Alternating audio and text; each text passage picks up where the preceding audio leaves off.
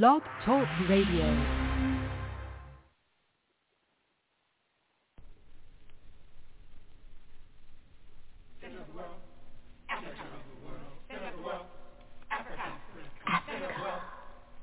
Center of the world. Latitude 0, longitude 0. Planned by the Creator. Cisanthropus was the first man found on the earth. That earth was the motherland, Africa.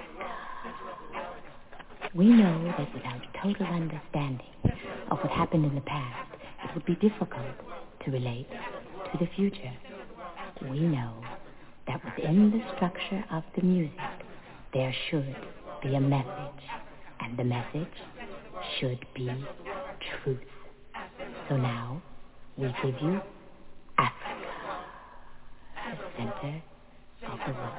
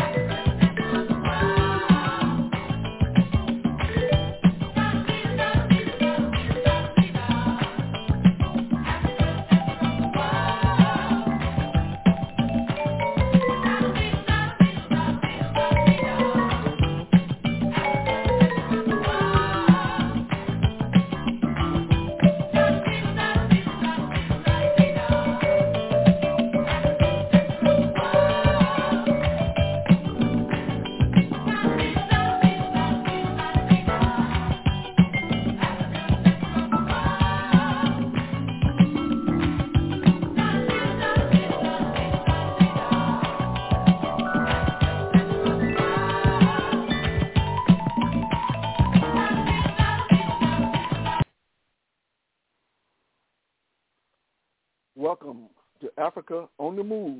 My name is Haki. Again, I'm sitting in for Brother Africa, who's still in Venezuela. Of course, we wish Brother Africa all the best in terms of his networking in Venezuela. He's been sending us numerous pictures in terms of some of the events taking place in Venezuela. And it seems like you got a lot of people, from all over the world, apparently who have a lot to say.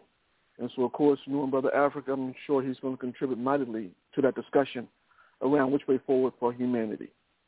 Now, before we get started today in today's show, let me just introduce my panelists real quickly. I'm going to ask my panelists to talk a little bit about themselves, an opening statement, and why is it that you participate on Africa on the Move? And I'll start with you, Brother Maurice. Yes. My name is Brother Maurice. I have been a Pan-Africanist, a worker of the people for over 12 years now, probably longer, since I was a teenager, right here in the city of Richmond, Virginia.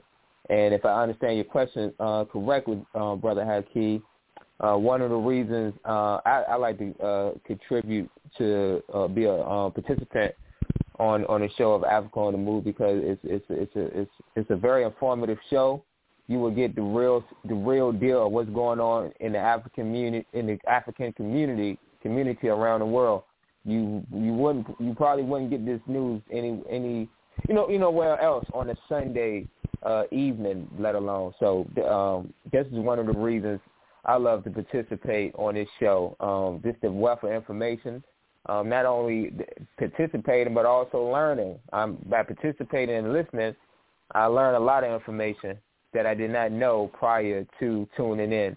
But Brother Haki, I thank you so much for having me here tonight again, and I wish the absolutely best safe travels for Brother Africa, and I'm looking forward to his return.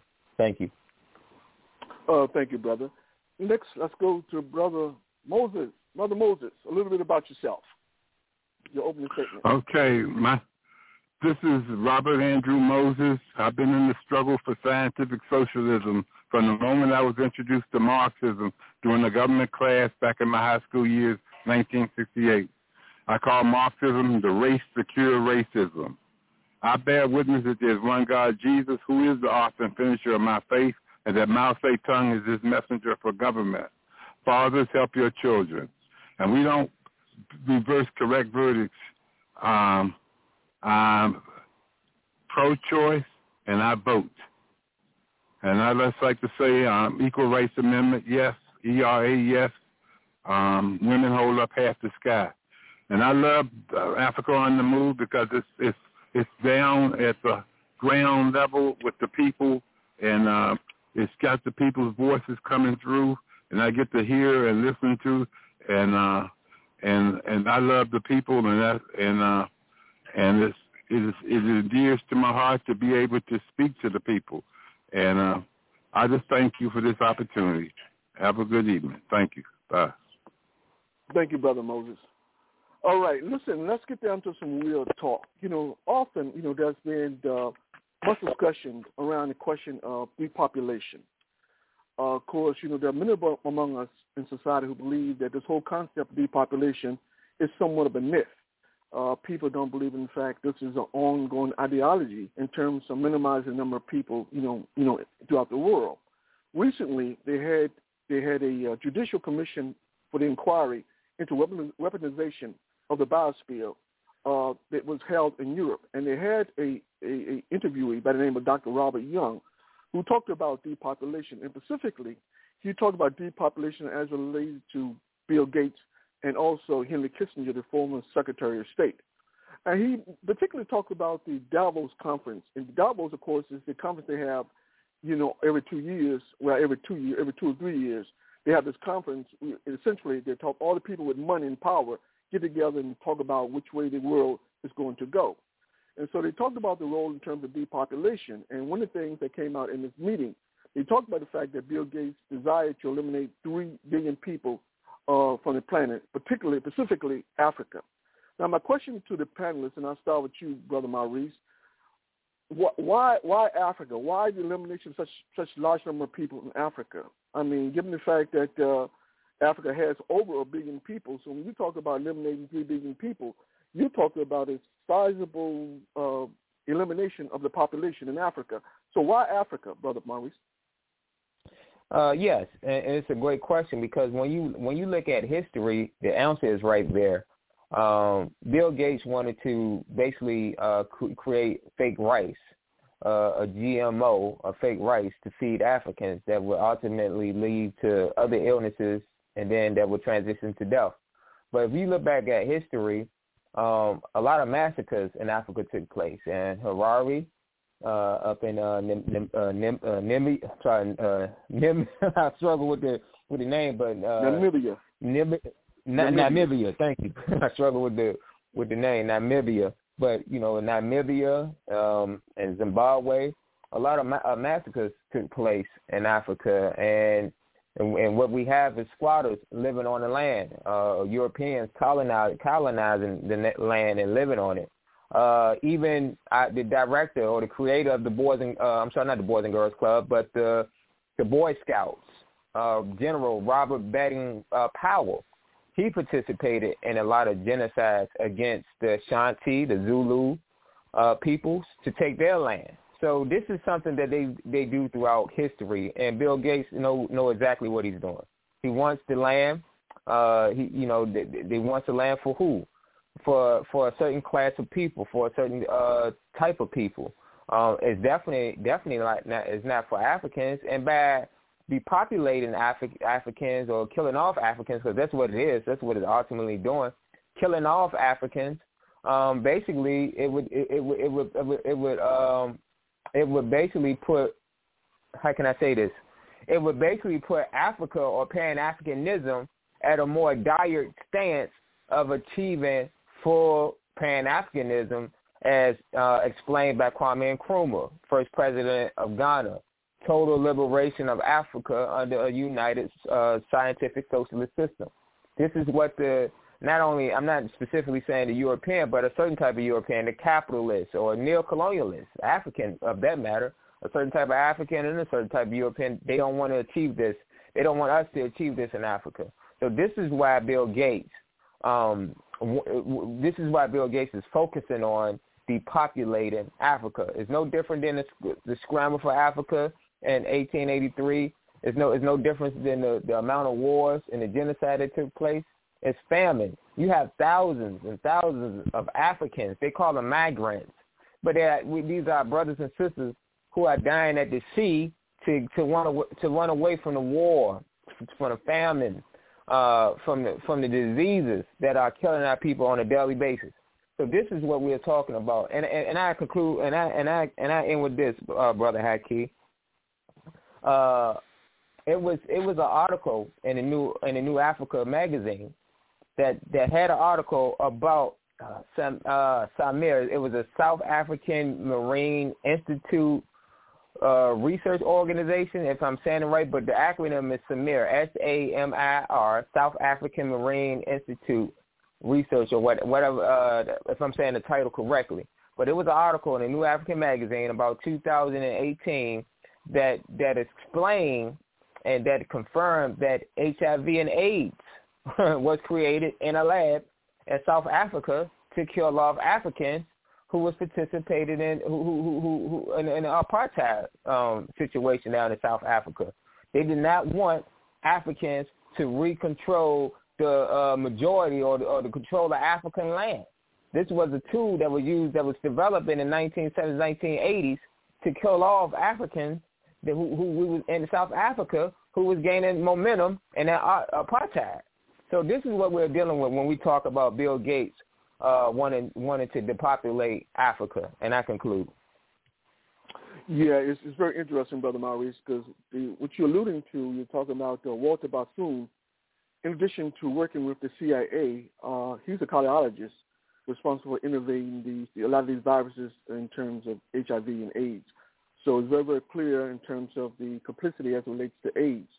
So we understand that very, very clearly. Now, Brother Moses, now, if we're talking about the elimination of 3 billion people throughout the world, and if you talk about focusing on Africa, so essentially what you're talking about is conceivably killing off 1/3 of the population. Now, that's a lot of people. Now, what is your view in terms of the implications of killing off so many people in Africa? What would it do to Africa? Now, this is a very, very, very serious allegations, and I need to investigate this and verify these facts because this is very serious. You're talking about genocide. We're talking about out racism, and it's very, very I don't take it lightly. So I'm going to have to hold off on any real substantive comment other than obviously it would, it's like I said, it's genocide, and so and it's racist, and I'll leave it right there. Thank you. Yeah, that's a very, and Brother Haki, before we continue, sure, go ahead, Brother Haki. And the correct title, what I was trying to, the correct title of that organization is South African Institute for Maritime Research. So if for any listeners or anybody who is listening, that's the correct title if you want to research further in regards to the point about this organization creating AIDS or the HIV virus to combat the Africans regaining control during apartheid in South Africa. I just wanted to put that out there. Yeah, that's a very established point. That's well documented in terms of that complicity, that working together in terms of creating that virus. So, interestingly enough, one of the things that when that question was raised in terms of the authenticity of the claim that it was produced by individuals, they looked at this virus, the AIDS virus specifically, under an electron microscope, and the scientists discovered that in fact it was genetically created. It wasn't some kind of genetic strain that in fact mutated and that brought about AIDS. So I think that point is very, very substantiated. Now, Brother Moses, here's an interesting point that you raised, because a lot of people take a position that in fact that the words that Bill Gates articulated in terms of a conference that he was attending were misconstrued. In fact, that he didn't say that he had a desire to eliminate large number of people off the planet. Instead, what he was saying that he just wanted to make it possible to limit the number of people on the planet, not necessarily by vaccine or diseases, but more in terms of a process in which Western states actually assist, developing world in terms of meeting their needs and obligations, thereby making sure that these developing nations are in position to actually decrease their numbers simply because they are not threatened with the need for bigger populations. Giving, for instance, say if you're a farmer and you need people to work on the farms, where if everything is fine, if you got a system that in fact which flows smoothly, then there's no necessity to have a large number of people in terms of farm work, simply because you have the technology and so forth and so on in terms of facilitating that. So in that context, you certainly will reduce the population. But here's the problem, Brother Moses. I want you to listen to this very carefully. This is a quote from Bill Gates. Quote, "If we do a really great job on new vaccines, healthcare, reproductive health services, we could lessen the population," and he's talking about 6.8 billion people, by 10 to 15%, end of the quote. Now, what is interesting about this quote, Brother Moses, is that, the irony is that if you actually innovate vaccines to make people healthier, if you innovate healthcare or reproductive services for people, they become more healthier, which means the inclination is for people actually to have more children, simply because they're healthier. So that is a fundamental problem.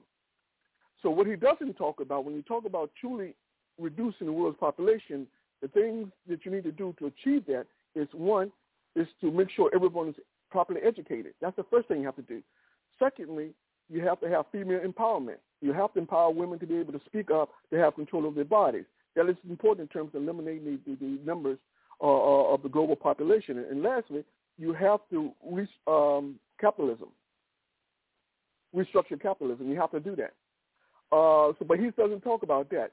So it seems to me that if you think long and hard about what he's saying, is that to me it doesn't make any sense, because all the things he's proposing in terms of vaccines, healthcare, reproductive health, all make individuals healthier. If that contributes to the population, should I conclude that somehow that he's being slippery with his language? I have no idea. I'm not going to try to interpret what's going on in Bill Gates' man. I have no idea. I guess I should get a little bit more informed about Bill Gates. I've been more worried about Donald Trump than Bill Gates, but I'll have to investigate a little more. Thank you. Well, I hear you, Brother Moses. Brother Maurice, let me pose the same question to you. What is your point of view in terms of what I'm raising? Should I repeat it? Yes. Repeat it. Well, here's the quote. Okay, Now, this is Bill Gates' quote, okay? Quote, if we do a really great job on vaccines, healthcare, reproductive health services, we could lower the population. He's talking about 6.8 billion people by 10 to 15%, end quote. And what I said was, interestingly enough, these things actually make people healthier. If you make them healthier, it seems to me that may be a tendency to actually have more children because you're healthier. You're earning more. You have much more vitality. So that might intend to encourage people to have more children. That's not to say that's a bad thing. It's a very good thing now. If he's sincere in terms of these endeavors. But the problem is that when it comes to really reducing, the global population, things like education is a must. He's not talking about education. Things like female empowerment, that it's important that women understand they have control over their bodies. That's important. And second, there has to be the capitalism has to be restructured if you're sincere in terms of reducing the global population. But ironically, none of these things he talks about. So when I read his words, I'm trying to figure out that it seems to me that somehow, on some level, that his words are somehow disingenuous. So what is your view in terms of this quote?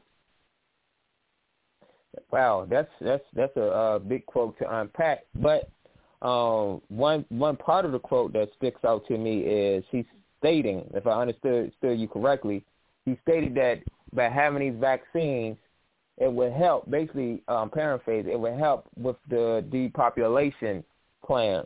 Now, here's the thing. Pfizer Incorporated owns the photo of Dr. Marion Sims. He was a doctor during slavery in the 1800s who did vicious experimental medical procedures on African women. Now today, it was an article released not too long ago, released this month, about 4,000 women reported having menstrual problems, including having bleeding or the period or their period or their cycle taking place longer than usual. So these things it's very complicated. Complicated is too gentle. It's very frustrating. It's very it's very confusing. It's a lot of confusion because, like Sister Eleanor stated last week on the show, she was advocating for us to go get the vaccine, and I understand her passion. Like my brother's father lost his life to COVID-19, and it took him out, and we are in fear, and it's a lot of confusion. But one thing I could tell you for sure is that Bill Gates or none of these capitalists are to be trusted. They have vicious intent on controlling, on continuing to control the world and control our way of living, our social way of living. And this is something Brother Moses is correct, is right. You this is nothing to take lightly. This is something serious. Our life is on the line. People are still dying from dying without taking the vaccine or from taking the vaccine. It's very serious. But I just want to point out again, like I said, Pfizer owns. Now, just think about this. Pfizer owns that photo of Dr. Marion Sims doing these vicious medical experiments on African women during slavery. Now, just let that sink in. Okay, I'm sorry, Brother Maurice. What's that last part? I missed that last part. I'm sorry. Can you hear me? Yeah, go ahead. I missed that last part. No, I was just saying that we need to think about this. I just want us to. I was trying to conclude on this point to let us marinate on Pfizer owning the photos of Dr. Marion Sims, this vicious doctor who did medical experiments on African women during slavery, took them through enormous pain. Pfizer Incorporated owns the photos, the same Pfizer that is giving people vaccines. They own the photos of this doctor, Dr. Marion Sims, doing these vicious experiments on African women, on our ancestors. Okay.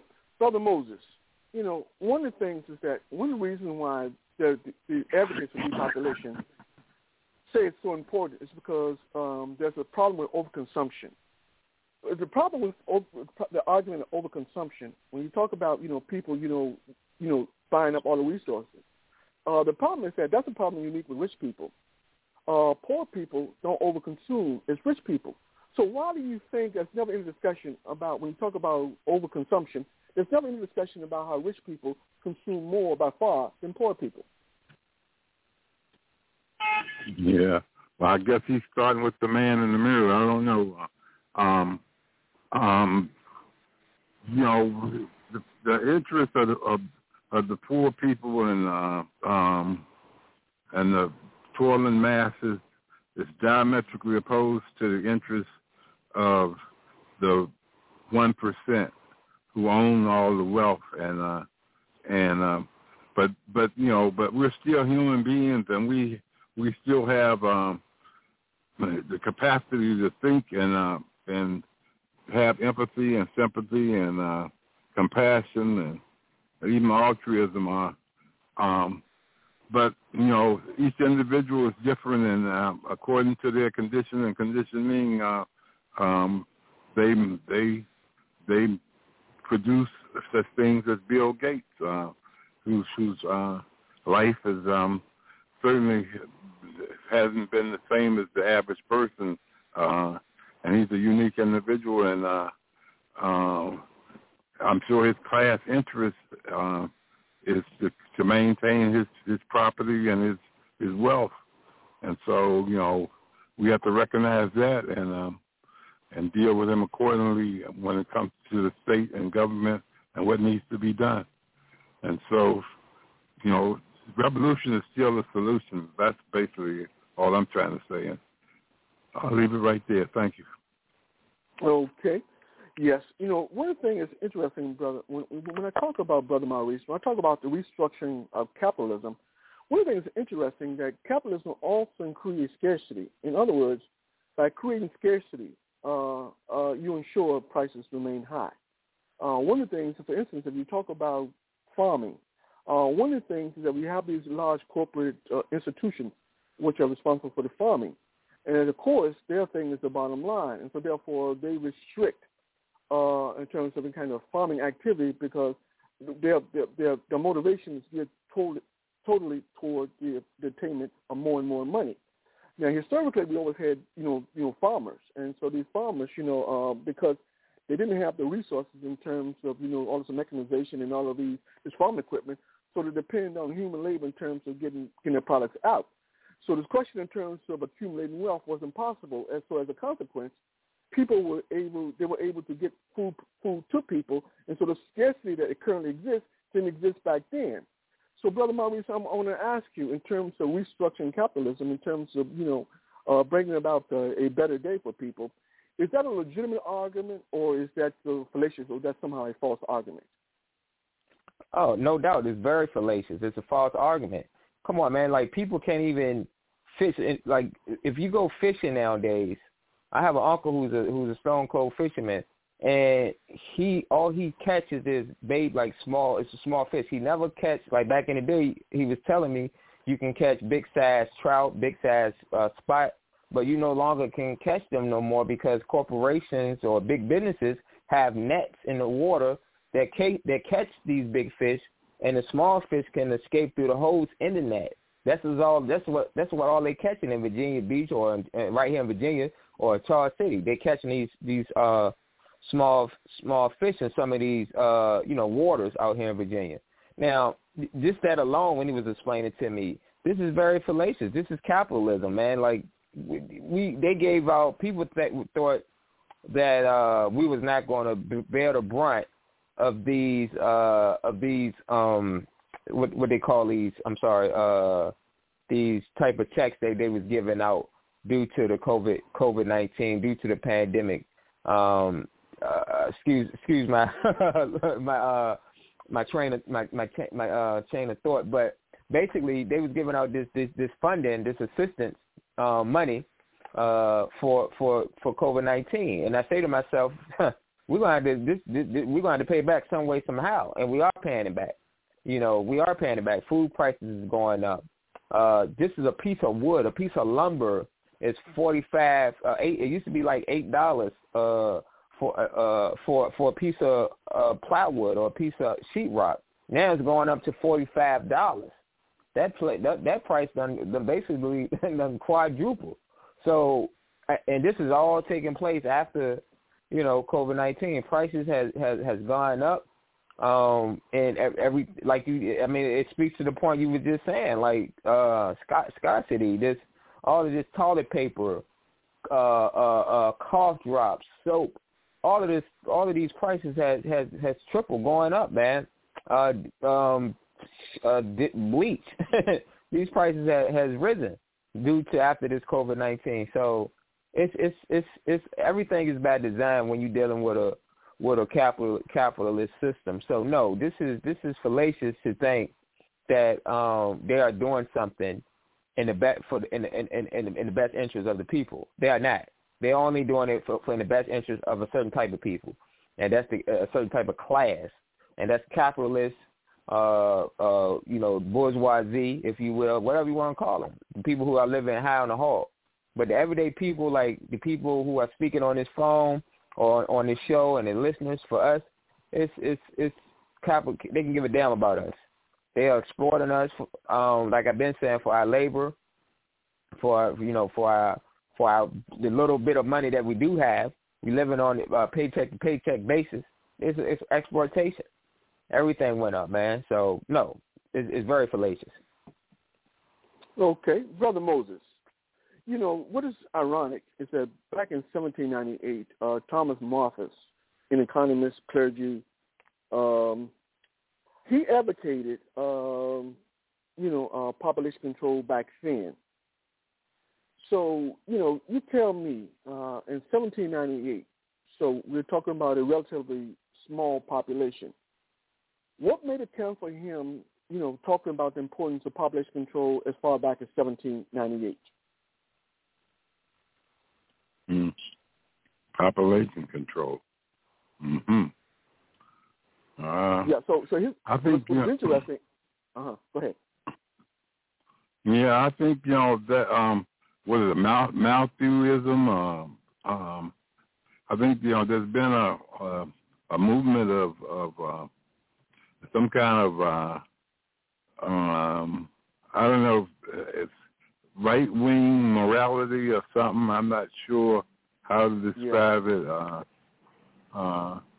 But it's definitely trying to control and manipulate the population. But at the same time, we as human beings have to take control of our destiny, and we have to make decisions about the world situation. I know in China they've got various mechanisms for controlling their population, birth control, etc. Dare to think, dare to struggle, dare to win.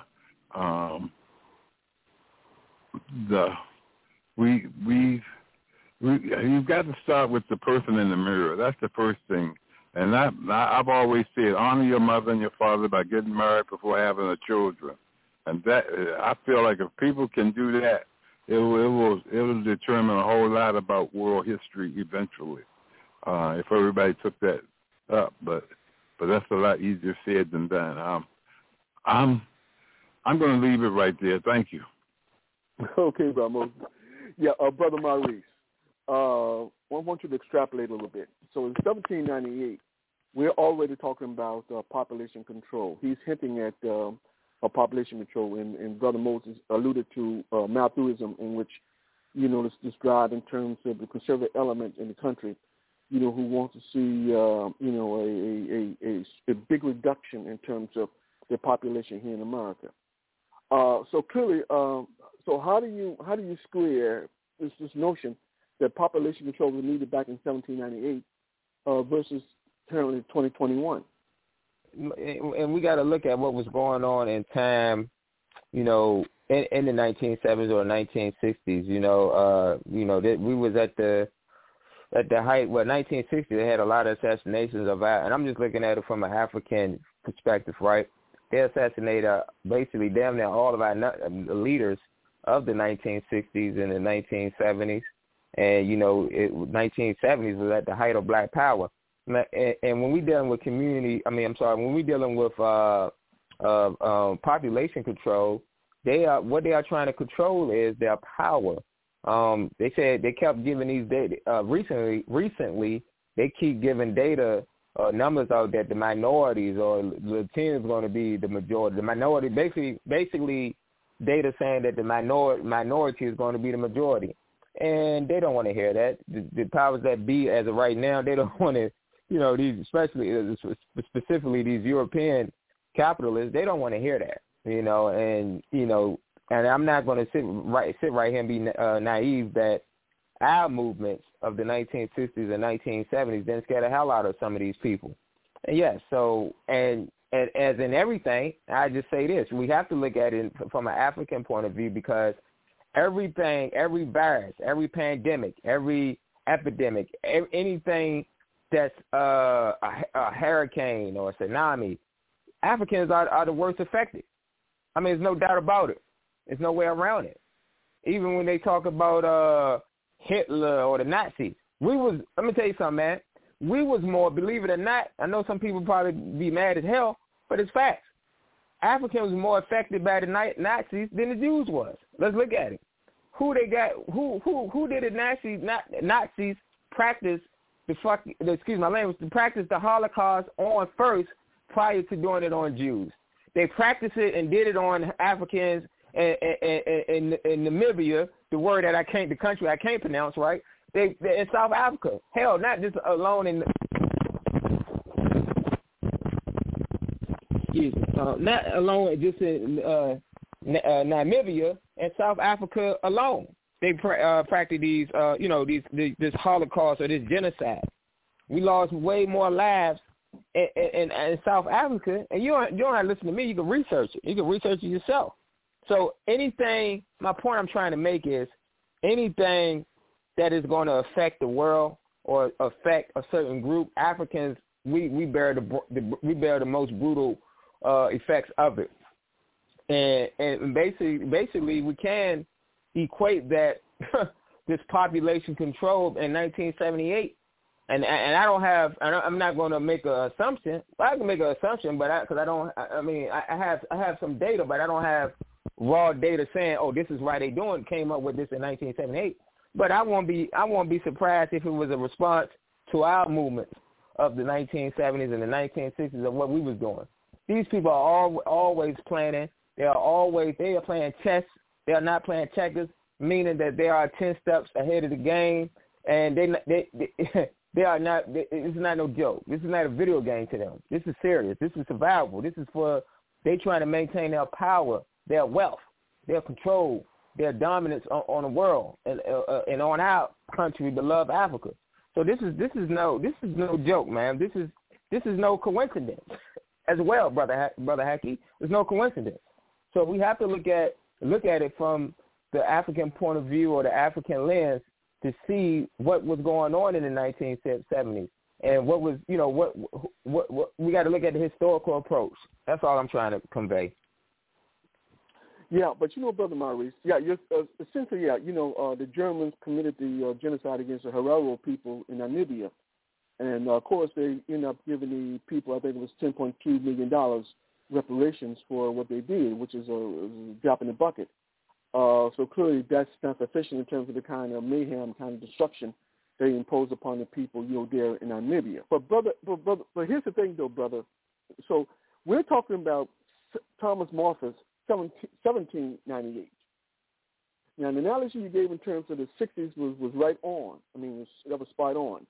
But when we go even further back, when we look at 1798, in terms of this whole question around reducing the population, I find it ironic, given it wasn't that such a large world population. So even at that point, there was a concern in terms of depopulation.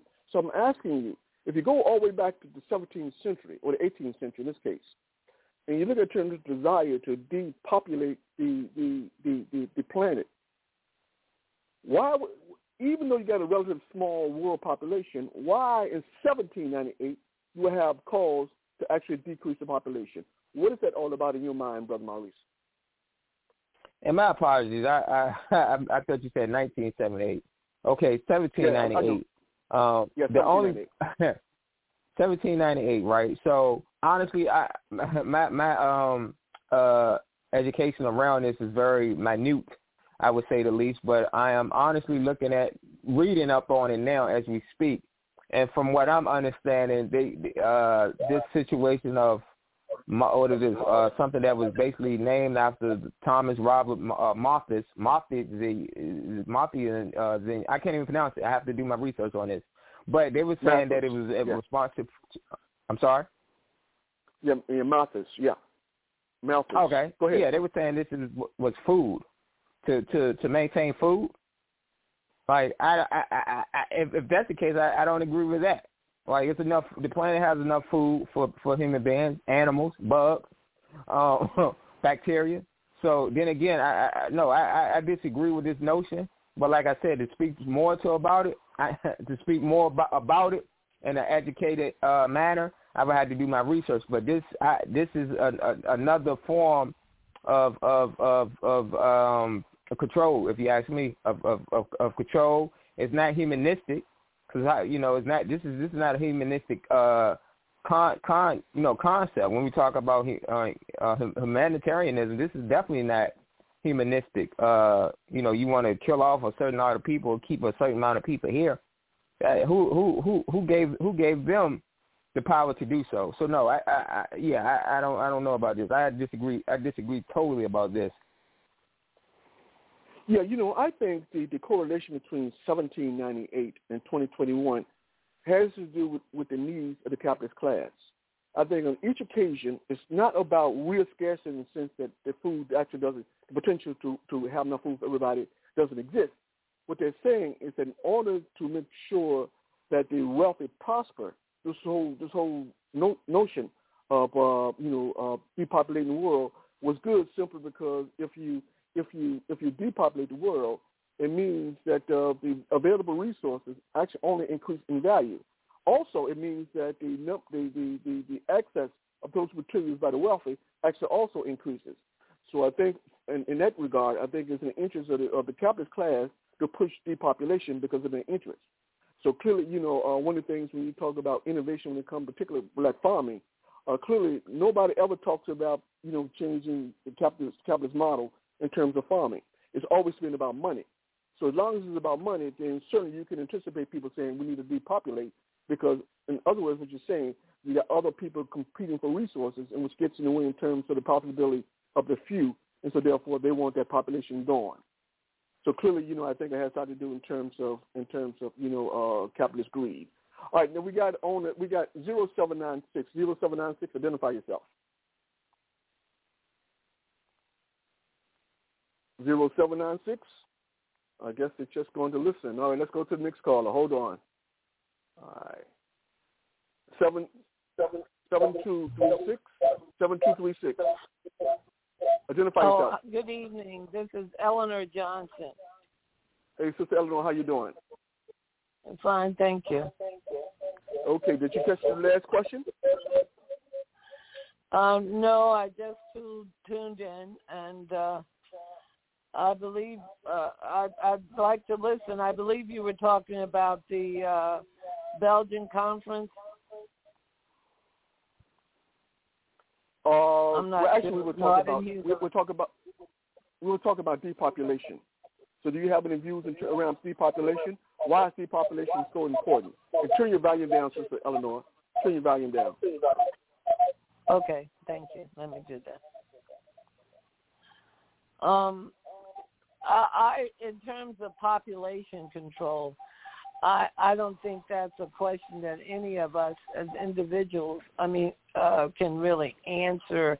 And I think if you're going to talk about something like what China used to have, where they controlled the number of children that each family could have, that that I don't know how that works, but I simply think that with the coronavirus, when you saw whom was passing and how it affected indigenous, black, and brown communities and the indigenous populations in the Americas, and the lack of vaccine availability in Africa, and the surging cases of the coronavirus right now in Asia and Africa, I would say that that's a de facto population control, but I certainly don't think it was planned, and I would hope not. And that's, again, why we should act as neighbors and love each other and support each other. And I think as soon as we deal with issues of education, healthcare, housing, and basic human rights as something that every nation should adopt as a criteria, providing housing, education, protecting Mother Earth, the environment, and that will be the best control we can have, reducing each person's carbon footprint and re-educating the masses. That will be the best thing we can do in terms of managing, saving the earth, and making sure that we have ample resources for all people, and to stop some of the waste. I mean, it's incredible. Every time, how many bottles of water does one individual drink a day? Where does that plastic go? How do they recycle it? And so there's so much to consider in terms of recycling, reorganizing, re-educating, and that will control the distribution of resources. And in terms of, I heard you mention the Germans giving the $2 million, so many millions of dollars to, what country was that, brother? Was it Rwanda? No, Namibia. To Namibia. The Herero people, the Nani people. Hmm? Yeah, it was Namibia. Namibia. Well, Namibia, they wanted to make sure that wasn't any kind of reparations or anything. They kept repeating that. And that was some 20th century atrocity that they committed. And I am not completely aware of what went on, and will need to do my research. And I'll continue to listen in. And thank you for giving me a moment to say good evening to everyone. Good evening, everyone. Let me ask you before you listen, Sister Eleanor. You raised a question in terms of true population control should encompass education, on some level restructuring of capitalism in terms of fairness. My question to you is, if in fact these things contribute to depopulation in a positive kind of way, why are these measures implemented?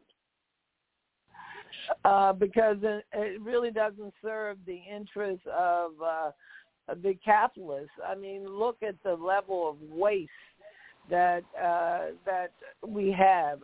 I'm in grocery stores often, and you'll see someone drop something, and I've seen hungry people say, "Well, can I have that at a discount?" And they say, "No, we have to code it in and mark it down." So I think the system is structured so that the capitalists can just control resources so that people do not have access to food. I mean, food should be a basic human right, to be able to eat nutritional food, to have safe, healthy food. But that it's not, unfortunately. So besides healthcare, there's the issue of food, and you can re-educate people. But right now, I don't think the economic powers and the folks that are in charge, that's not an interest of theirs. And we, the people, aren't organized to make it something that they feel they have to act on or be responsible. We haven't made it known to the Bezos and the big shots that we will not tolerate this level of waste, that you're going to have to reuse, recycle, and do this right now with the resources and the things that you have. You know, if you damage a box, well, that computer needs to go to some needy person in a neighborhood somewhere. It needs to go somewhere other than in the trash pile. So I think that we have to make it when we begin to tax and penalize people for waste and reward those who recycle, we'll see a change, a cultural change. Right now, it's just not a criteria. And I say it to even people like myself. I often say, well, how many bottles am I using? Because I'm guilty of drinking alkaline water, and I can't make it myself. And so I myself use recycled bottles in my home. There's no one-use bottles in my home. So I'm not doing that. I'm not one of these people drinking water every day and throwing 10 bottles in the trash can. But at the same time, I need to reduce my carbon footprint, and all of us do. And the reason it's difficult is because there's not an economic incentive at this time to reduce. To reduce. It's not economically important. Once it begins to have a value, a dollar value, where it produces revenue, or it affects the revenue stream of us as individuals and of the corporate world, then we'll see a change. As long as it's the status quo right now, it's just landfills and dumping in the ocean is what's happening, and it's awful. It's destroying the animals and plants and islands where people don't even live. You know, I know of some organizations that are working with trash removal on reserves where absolutely no people live. And they're picking up face masks from the pandemic and toothbrushes as if there had been a population of 100,000 people living on the island, but it's not. It's just waste, the dumping in the ocean, and us not controlling it. And so, again, we need to recycle. We can use – there are brilliant people that you see it happening in Asia, where instead of using plastic, they're using bamboo containers. There's one company that's taking umbrellas and turning them into reusable satchels so that you don't use a plastic or paper bag every time you're in the grocery store. So it can become a really actually viable industry, recycling, reusing, and repurposing. But we got to get these folks and these entrepreneurs and these creative people out here on the move and make it something that is a demand for. And I think that can be done legislatively and culturally by educating the young people right now, but also re-educating us, the adult population. We can start right now with the 10-year-olds, and you'll see a change, I guarantee you, in 10 years. And we start with the elementary school kids right now.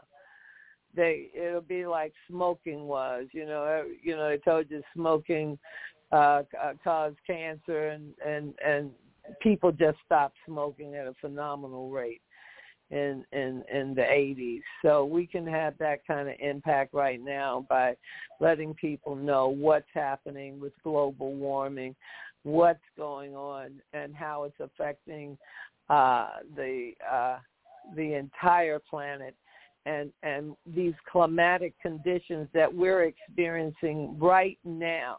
Once we educate the public that these strange climatic conditions, whether it's these excessive fires or excessive cold and this phenomenal heat that we've had in the last week in this country, record-breaking heat in Oregon and throughout the United States, we can stop this right now by re-educating ourselves and changing our day-to-day behavior. But there needs to be an economic incentive to do so. Okay. Thank you, Sister Eleanor. Next question. And I'll start with you, Brother Moses. The Independent newspaper had a very interesting article.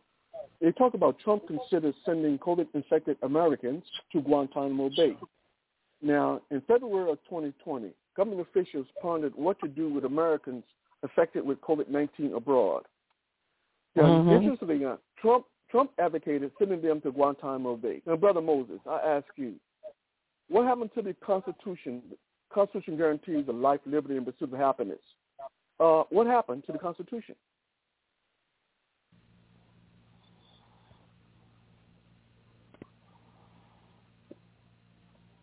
Brother Moses? Hello?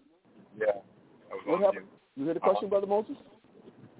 Yeah, you said that what happened to the Constitution? Yeah, you're talking about sending Americans who catch COVID-19 abroad and imprisoning them in Guantanamo Bay. Now, what happened to the U.S. Constitution? It seems to me that the Constitution articulates life, liberty, and pursuit of happiness. So how does sending American citizens to Guantanamo Bay somehow embraces the Constitution? Well, I'm not going to apologize for the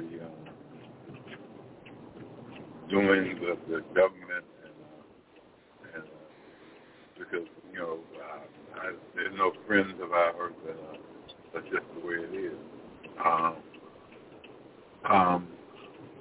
The Constitution, is only as good as the people demanding their rights, because it's the participatory democracy at this point, and you have to demand your rights in order to get your rights, and that's the bottom line.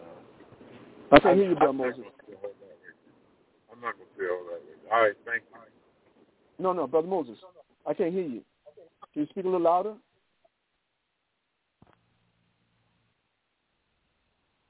Brother Moses. I said the Constitution that you have to demand your rights in order to get your rights in the world today. The Constitution is like a hostile witness or something. You have to facilitate yourself and advocate for yourself, and that's the way it is in the U.S. of A. until we get a different Constitution.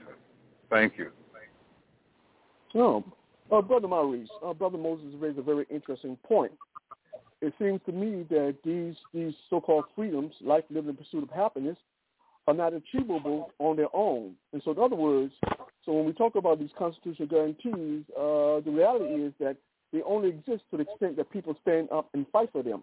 Is that a correct assumption? Yes, definitely correct. Brother Moses was dead spot on, and I think Malcolm X said it best. In order to get true justice and equality, we would have to do away. We would have to eradicate the present Constitution that we have at hand and rebuild from the bottom, from the people. In other words, to your question about Donald Trump want to, not abide by the Constitution and have, COVID patients go to Guantanamo Bay. I mean, we should not be surprised about this. The Constitution is only a fictitious, to my extent, to my awareness, doesn't mean squat diddly to the powers that be. The Constitution is only enforced to keep the people intact, to keep the people in line, and keep the people to abiding by their capitalist system or principles. That's what it is. We can't get away around it. Yeah, so I do concur with Brother Moses.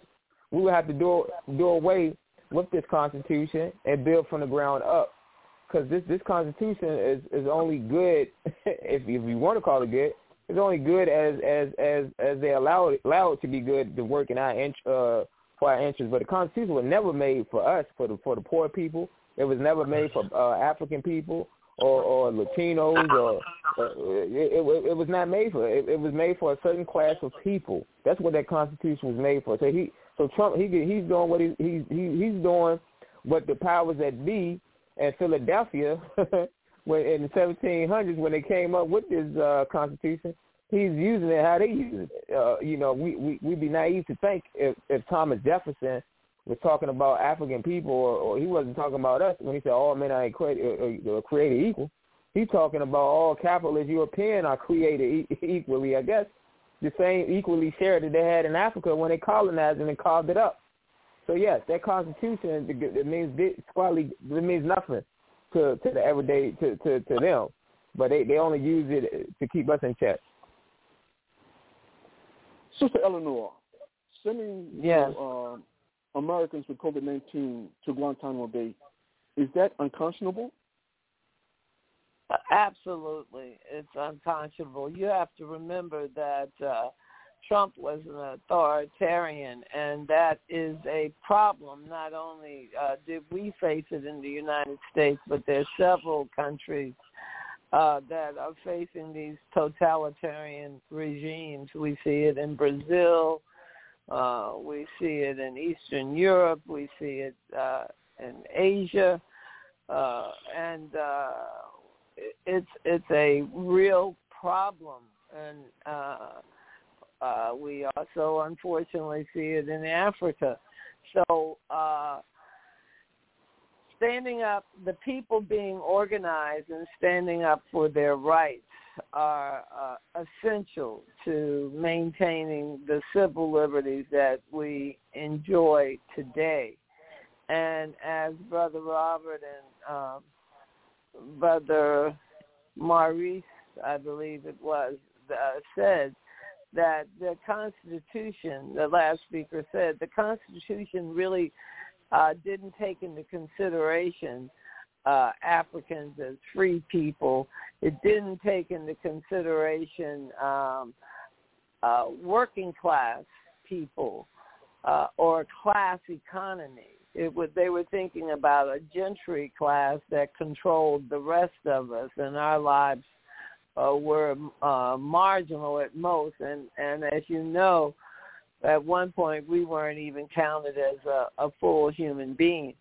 So they didn't have us in mind.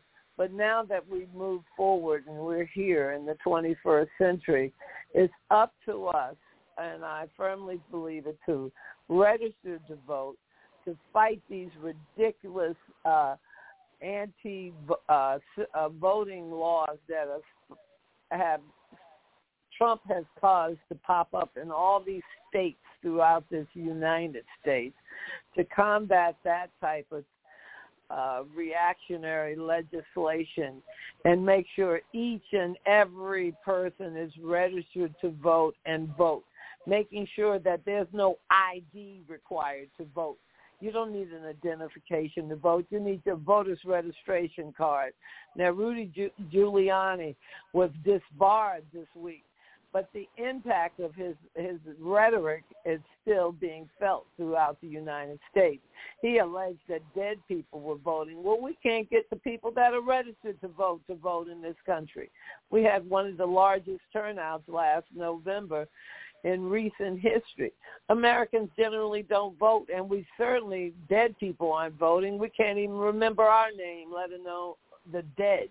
So all these lies, all this propaganda has caused this reactionary behavior in Texas and Arizona and Georgia, throughout the United States. Is an outrage. But people need to make sure if that type of legislation gets through, they need to vote each and every one of those folks that propose that legislation out of office.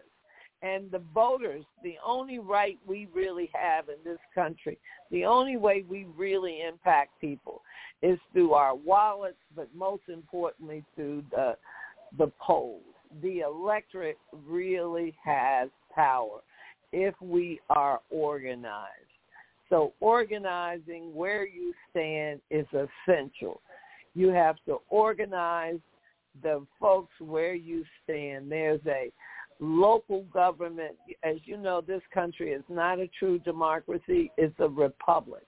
So these republics, these little states have a great deal of power, and these individual municipalities have complete control over their budget, with the exception of the District of Columbia, which depends on Congress. But other than that, we have a great deal of power. And the residents of the District of Columbia have demonstrated what they can do as a disenfranchised people, what you can do with the vote, an educated electorate.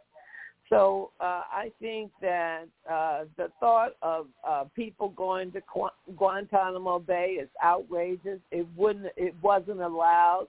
It wasn't tolerated. I mean, Trump told us to use Clorox to get rid of the coronavirus. He told us to take, hydrochloroquine, malaria drug to take care of the coronavirus. So we have to remember that this was a sick person. He was elected by an uninformed electorate. And he used just a few words, phrases, making America great again, taking back America. Well, making America great again is the people who make America great. It's the people that make any country great. It's the people. And the people must be educated, and they must be united. And when that is what we're working with, we'll see a change in society. And no one going to Guantanamo Bay. Obama was trying to shut down Guantanamo Bay. We've held Afghani prisoners there now for 20 years.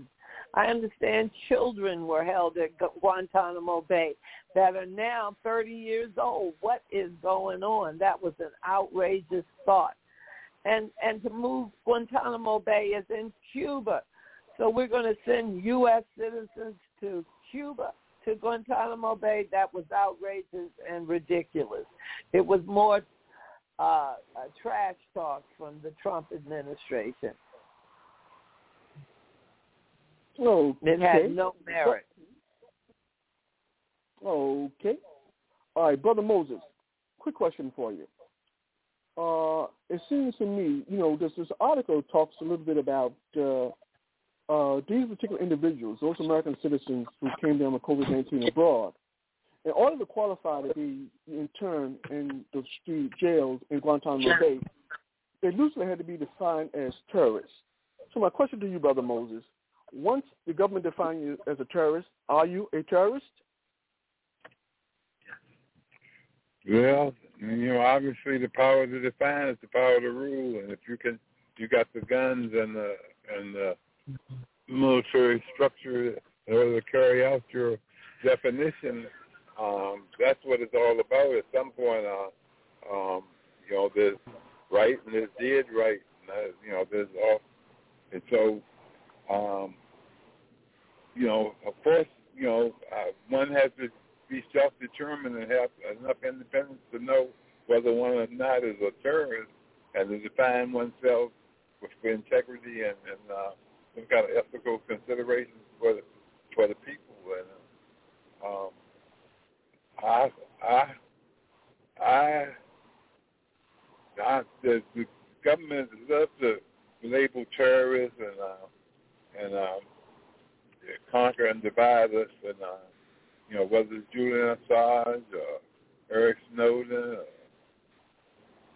or I don't know, Glenn Walwell, Greenwald. Anyway, we have to have our own definitions. That's the bottom line. Thank you. Okay, Brother Moses. Brother Maurice, interestingly enough, the National Defense Authorization Act could potentially protesters as terrorists.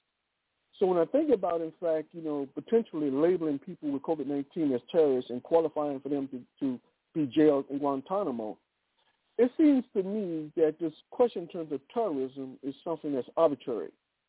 So it's not based upon fact. It's based upon the desire to exercise power. What do you think? I think you hit it right on the head. It is an exercise to show their power. You know, Trump. Who is Trump to say or to call someone or label someone a terrorist? I mean, we already seen the type of. I shouldn't say the type of terrorist. We already seen the terrorists who he support. The terrorists who killed the young lady in Charlottesville. You know, during the protest in Charlottesville, she was ran down by a white supremacist in the car right here in Virginia, Charlottesville, Virginia. He supported that. He didn't call them what they were. He backed them on that. This is the same guy who backed his supporters at his rallies, hitting women in the faces, elbowing people in the faces, African people or women, hitting them in the faces. You know, this is terrorism. This is terrorism. These are the same people that took over the Capitol in January, who came and tried to stage a coup, if you want to call it that. This is what he is. He is in fact a terrorist. I mean, you know, for him to label recipients of the COVID-19 a terrorist, come on, man, that's ludicrous. How can you? I mean, come on, man. He it's not funny, but he just it's a joke at this point. Like Sister Eleanor stated, this is the same guy that said told the public to take bleach, drink bleach, and you will get rid of COVID. I mean, he can give a damn less. And I'm not gonna be naive to the fact he was about to die from COVID. Believe it or not, he had COVID-19 and he was not looking too good. And they pump every type of medication in him to keep him here. But we know that he has resources, he has the wealth to have such luxury with the medical with his medicine or medication. But he was fighting for his life from COVID. So if he want to abide by that standard that people who had COVID-19 is a terrorist, he himself fits that mold because he had COVID-19. So what are you talking about? I conclude. Yeah, very good point, Brother Maurice. Very good point. Listen, there's a book that'd be very instructive if people would read it. It's called Nightmare Scenario by Yasmin Abu Talib and Damian Paletta. So if you get the opportunity to read that book, Nightmare Scenario, it's a very interesting book in terms of the inner working of the Trump White House. I think people will learn a lot. Having said that, let's take a quick station break, and we'll be right back after the station break.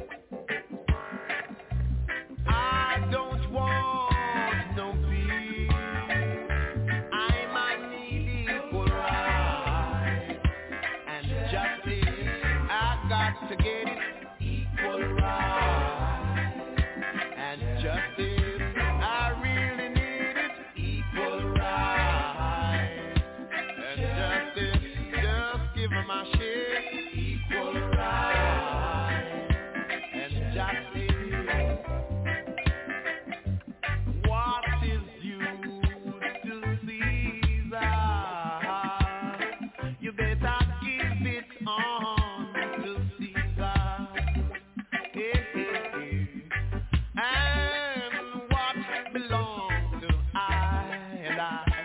You better give it up to I.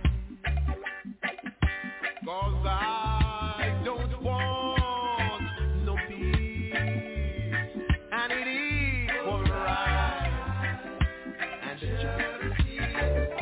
I need equal right and justice.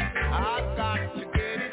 Equal right and justice. I'm fighting for it. Equal right and justice.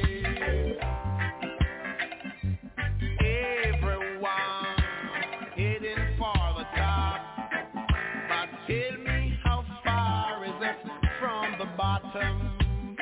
Nobody knows, but everybody fighting to reach the top. How far is it from the bottom? I don't want no.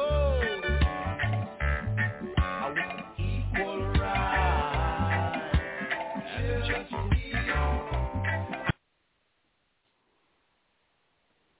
Welcome back to Africa on the Move.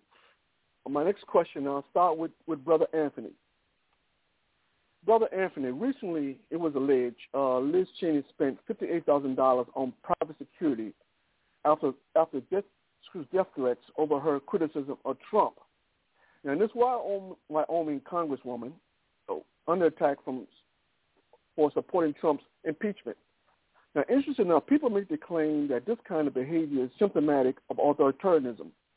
Do you think this attack on Liz Cheney is symptom of authoritarianism? Yes, I think so, because I think in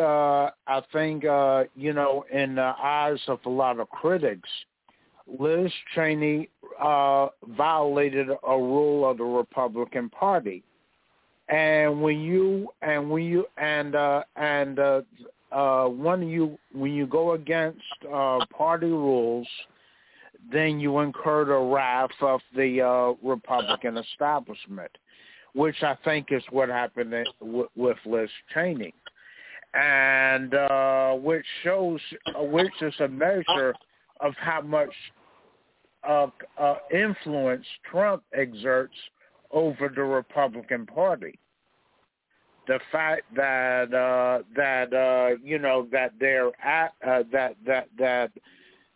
are a lot of critics that side with Trump in his criticism of Liz Cheney, and also in the attacks against her. And I think it is very telling, the fact that that a member, a party member, can't disagree, in principle, without incurring the wrath of the duopoly. And that's what Cheney did, in effect, because she thought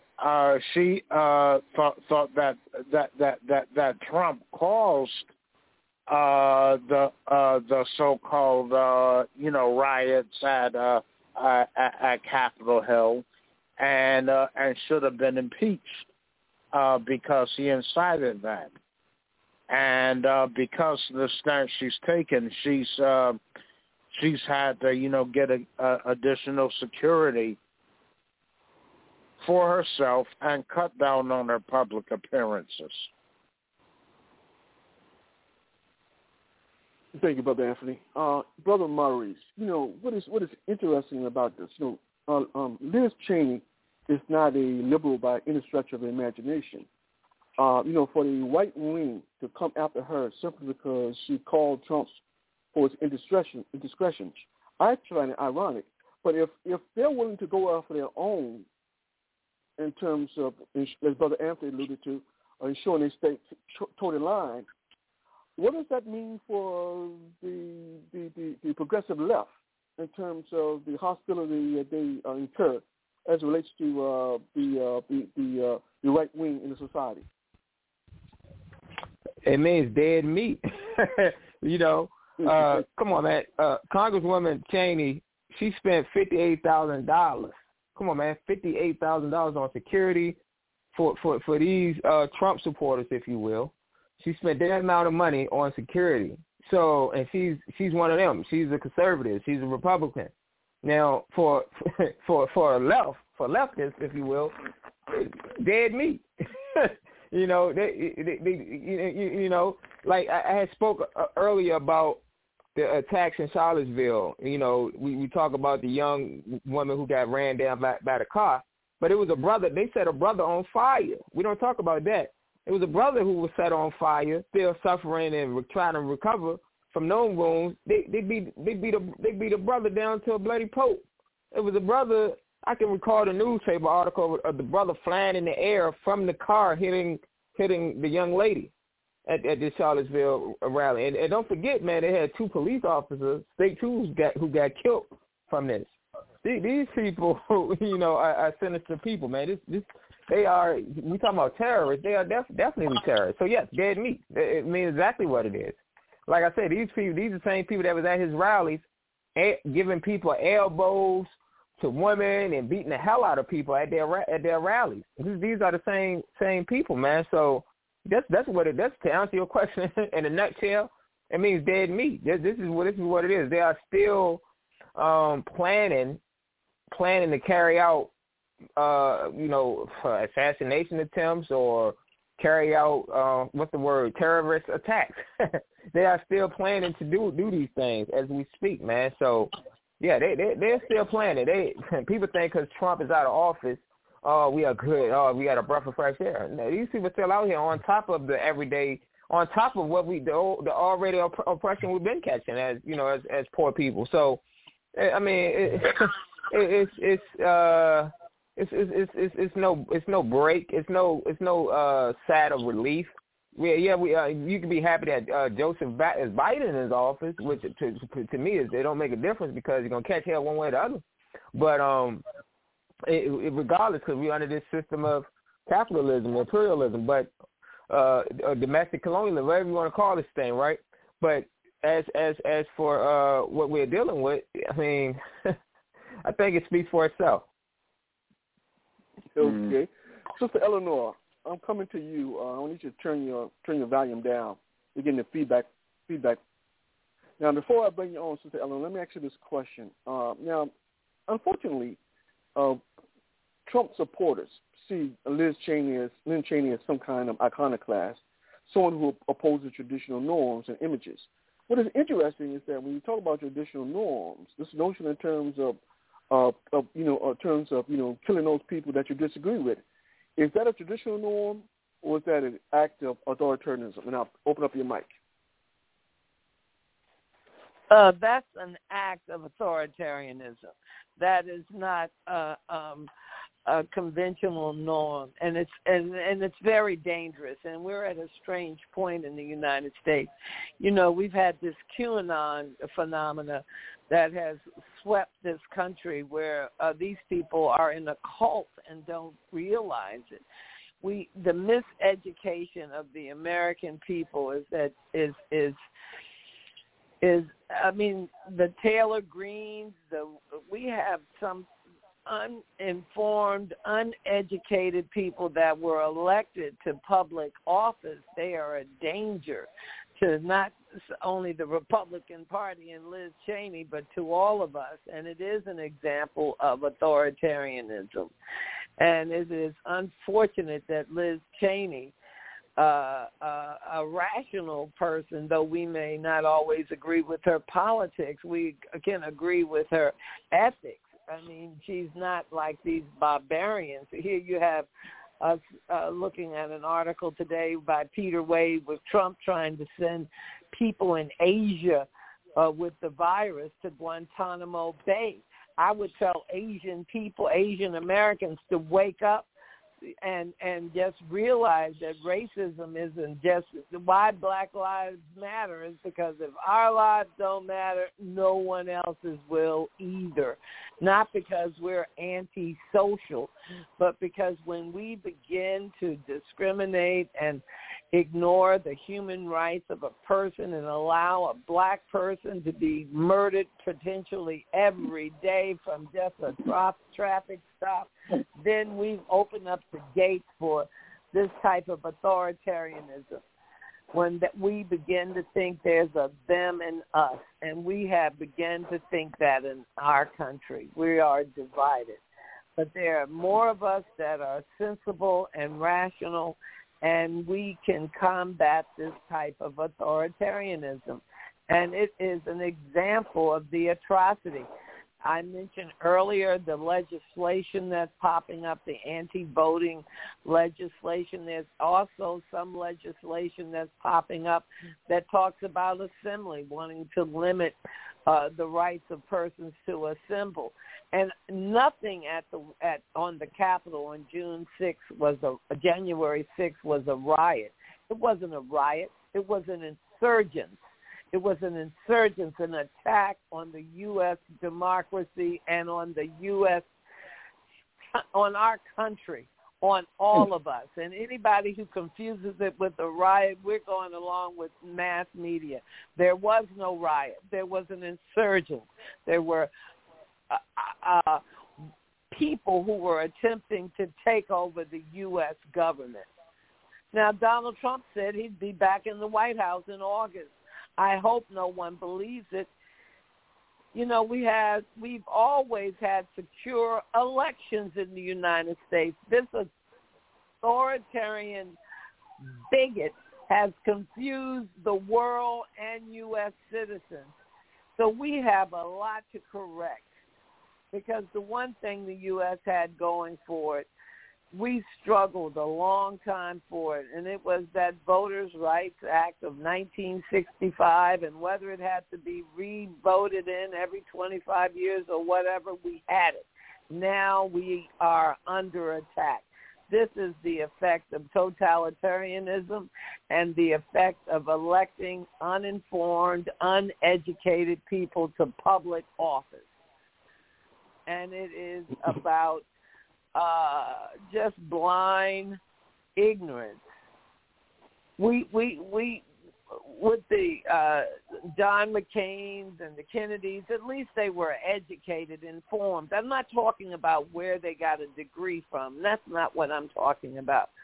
I'm talking about being politically educated, knowing about having a love for the people and public service, having a commitment to the United States and believing that it may not be perfect, but we can always build a better nation each day that we have a breath to breathe. But these people aren't concerned with that. They're not concerned with our infrastructure, the fact that our roads are falling apart in every city, everywhere. They'd rather let it fall. They're not concerned that we don't have broadband for everyone. They're not concerned that we don't have affordable mobile phones so that everyone can afford one. What's happening in the United States where everyone had a phone? Alexander Graham Bell had a dream and everyone was able to realize it, and now we got kids that can't afford a cell phone that need to snatch one in the subway. This is outrageous. Something is awry here. And totalitarianism is the biggest problem we're facing right now. And look what it's done to someone like Liz Cheney. She's got to be afraid for her life. We may have to be afraid for ours, because there are folks that do not value life. They really don't value American people and American life. They act as if Americans are not of value. That's what totalitarianism is. They don't think life is important. Look at Brazil. Look at the graves from the virus. No, I tell you, yes, one thing. This is a sign of totalitarianism. It's a sign of having an uninformed, misinformed electorate. And now the struggle is, how do we control them? How do we make sure that they're not reelected? We don't need any more Taylor Greens. We don't need that person out of Denver. This is outrageous. And Brother Maurice called it a riot. That wasn't a riot. That was an insurgence. That was an attack on the U.S. government. And those people are guilty of treason. Nothing less. It wasn't a riot. It was a treasonous act. And they should pay for it. Okay, before I go to Brother Moses, for those who have a question or comment, you can call in at 323-679-0841. Brother Moses, my question to you. Liz Cheney did a very good thing. She called Trump out for his unethical behavior. Is that a bad thing? Of course not.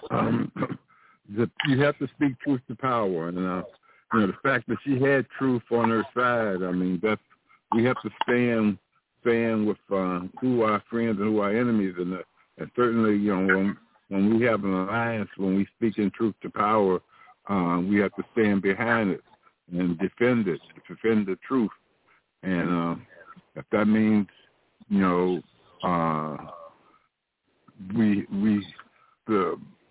have to give honor where honor is due, and she's definitely due honor in this situation. I just know, we shouldn't have the spirit of fear, but of power and love and a sound mind, and all these problems in the world are solvable if we could just get organized and put our best minds and attention to each problem right now. If we could just focus a little bit on the Israeli war machine, the U.S.-Israeli war machine, I think that's the weakest link at this point. But I don't know. I don't want to start rambling. I'll leave it. Okay, thank you. That's a very good point, Brother Moses. The question in terms of the atrocities committed against the Palestinian people is definitely something that's high on the agenda. And that's something that we're going to deal with more in the future in terms of these atrocities that are taking place. But to Brother Anthony, my question to you, and I think about, the treatment of Liz Cheney, and I think about the irony upon irony. Now, Cheney sought to embolden democracy, support the rule of law, and to prevent the rise of a despot who undermines democracy. Now, in your mind, Brother Anthony, shouldn't these actions be embraced? See, if this was a true democracy, she would be. But the thing is, though, the U.S., a careful analysis of U.S. history shows that it has a very violent history, and that and those who the ruling class feels are dissidents, who aren't loyal to U.S. policy, are persecuted severely, and there's a long history of that. And the thing about it though, Brother Maurice alluded to the fact that things, that people feel that things are going to be different under Biden. Not as much as people think.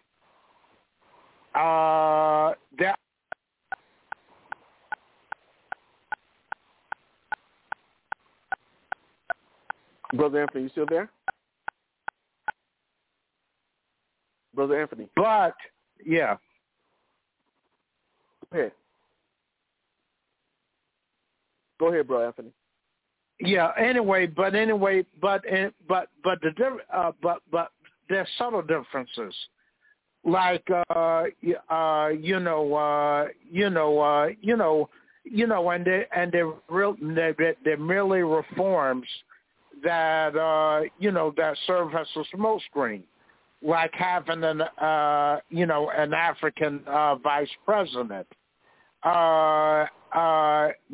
making Juneteenth a federal holiday.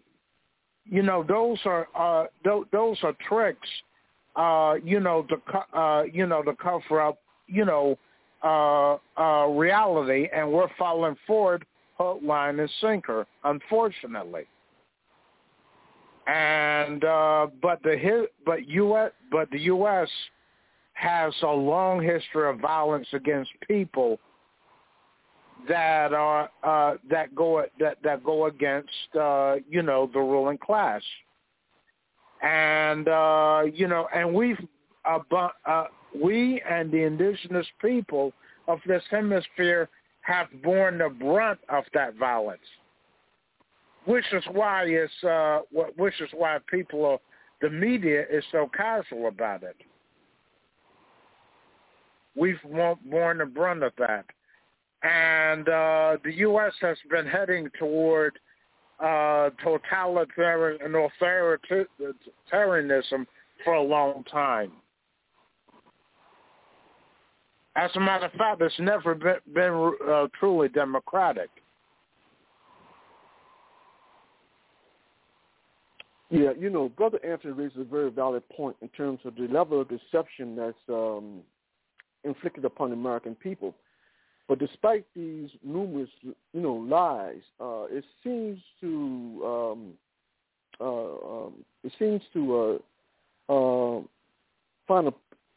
find a place of consensus among many in American society. It's though people are somehow so comfortable with lies that they actually crave for more lies. And so I find it very ironic, that you have a man who's known for lying, that people actually embrace him as though he's some type of standard bearer in terms of what a human being should strive to be.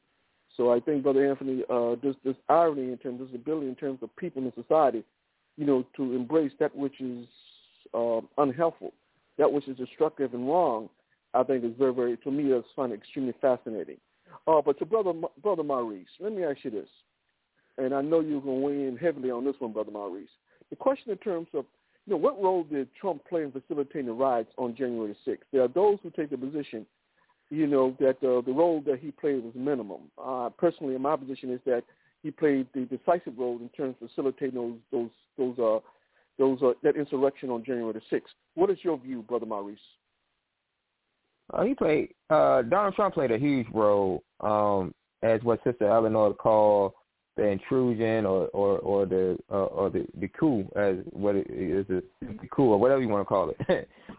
So basically, he definitely had front row seats into engage in this, and this is what he wanted, to happen. He thought in his mind he obviously thought that he was going to succeed in his power. I mean, obviously, because he didn't want to concede his power to Biden after Biden won the election. He was saying that the election been stolen and, all of this hoopla, if you will, around it. So, yes, he definitely played a huge hand in this. But my bigger concern, and to speak to concur with Brother Anthony, we got to and I'm not trying to undermine us, but we have to be serious about our liberation, and we have to be serious about our place in the world.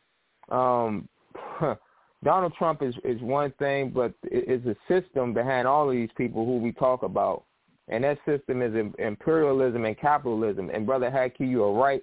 You have to do the history. You have to do the research. This is nothing new with police killing us, killing poor people, class struggle. This is something that we must achieve. We must understand class struggle. We must understand and how capitalism works. Capitalism was produced from slavery. Slavery gave capitalists and capitalism its power. Colonialism in Africa gave its power to the Industrial Revolution in America. Here in America, you talking about Ford, you talking about the Baron robbers. That's a good name for them, because they were in fact indeed robbers. And I would not let up of the J.D. Rockefeller going into Africa, getting petroleum jelly, I would not let up off the Firestones going into Africa, getting the rubber, going into Liberia and the Congo, getting rubber, going into Ghana, getting chocolate, Hershey's chocolate. That chocolate bar tastes good. The cocoa, I would not let up off of this. This is what we have to understand what's going on.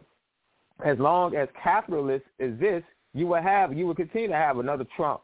You will continue to have neo-colonialists, Obama, whether you have you feel about him or not. I mean, the symbol, like Brother Anthony spoke about June 10th, symbolism. We cannot keep falling for the okie doke of symbolism. A museum, a statue, a first black this, a first black. We cannot keep falling for that, man. I mean, how long are we gonna keep falling for this? You know, falling for idealistic principles. Oh, he's black. He's the first this. Oh, she's the first vice president. She ain't give a damn about poor people, and she don't give a damn about Venezuela. She don't give a damn about poor people in Iran, and she don't give a damn about the poor people in Africa.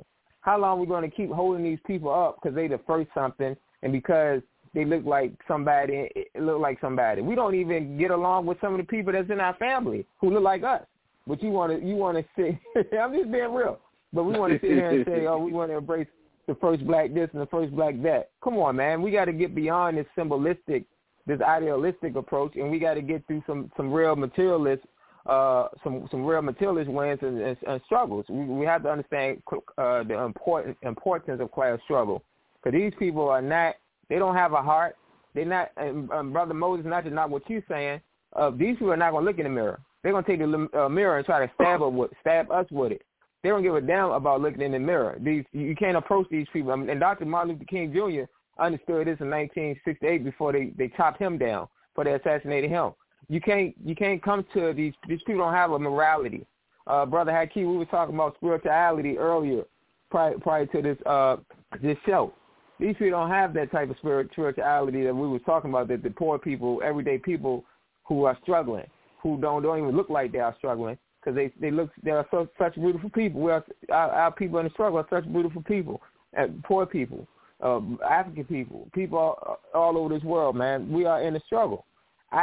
We can talk about Trump all day, but just know that as long as we have this system in place, as long as we don't organize, don't study, don't understand class struggle, we're going to continue to have another Trump. We're going to continue to have another Trump after that, and we're going to continue to have all these people, Hitler, all these names that people we're afraid of, right, or we don't want to deal with. They're going to continue to pop up, like it or not, until we address class struggle. Okay, let me go next to Sister Eleanor. And Sister Eleanor, in asking this question, it probably will make you a little bit apoplectic, but I'm going to ask you anyway. What role did Trump play in facilitating the riots on January the 6th, or the insurrection on January the 6th? Well, I don't know about any riots, but I know about an insurrection. And we have a fascist in government because we have a fascist movement on the move in the United States. These people voted for Trump are fascists. So right now, our biggest job is to combat fascism, combat it. And Trump led this struggle. He led this. Look what he did a year before. In the District of Columbia, he had the nerve to go to the Rose Garden and tell people, look out tonight because my people are coming. And they did. They disrupted the demonstrations in the District of Columbia, and suddenly there was looting and rioting and burning. Trump told them to be prepared. His people were coming out tonight. He said to the blacks, don't worry, you black people, but you white people, you're going to get yours. And so we've seen Trump while he's down in the bunker below the White House because people were peacefully demonstrating. So that fascist was the leader. He led his troops, and his troops came from all over the country. And they weren't the working class people that came from this United States. They weren't people needing jobs. These were some people that had private planes fly them in. These people weren't folks 400 folks looking for a job. They were 400 folks planning to take over the United States of America and have a new government with the fascist Donald Trump in charge. He led this insurrection, this resurrection, what did they call it, an insurgent, a coup against the U.S. government. We're downplaying what happened. And I think they like to use the word riot because that way it can look like something black people did in 1968 when Dr. King was assassinated, but that's not what happened here on January 6th. These folks were trying to take over the government of the United States of America. And they went to the place where government acts, where laws are passed, and attempted to take over the U.S. Capitol. We had a man sitting up smoking a joint in Nancy Pelosi's office. They were smearing excrement around and strange chemicals. People died. This was an outrage, an attack against the U.S. government led by Donald J. Trump. I hope I got his middle initial correctly. Correct. Yeah. Well, Brother Hackey. Go ahead, brother. I just want to make a point. And I just want to make a point about fascism being a product of capitalism and imperialism. And I just want to make a quick point when we to Illinois, like they were smoking weed. These people sniff cocaine, drink alcohol. Our congressman, and this ain't no, and this is not no somebody just making up false allegations. This is true stuff. I interned for the Virginia General Assembly, and I witnessed some of this stuff along in the General Assembly. They have whiskey bottles in their desk, cocaine, and all of this stuff. So I just wanted to put that out there. But the main point is that fascism is a product of capitalism. Sister Eleanor, let me go back to you real briefly, give you an opportunity to clarify something that you said.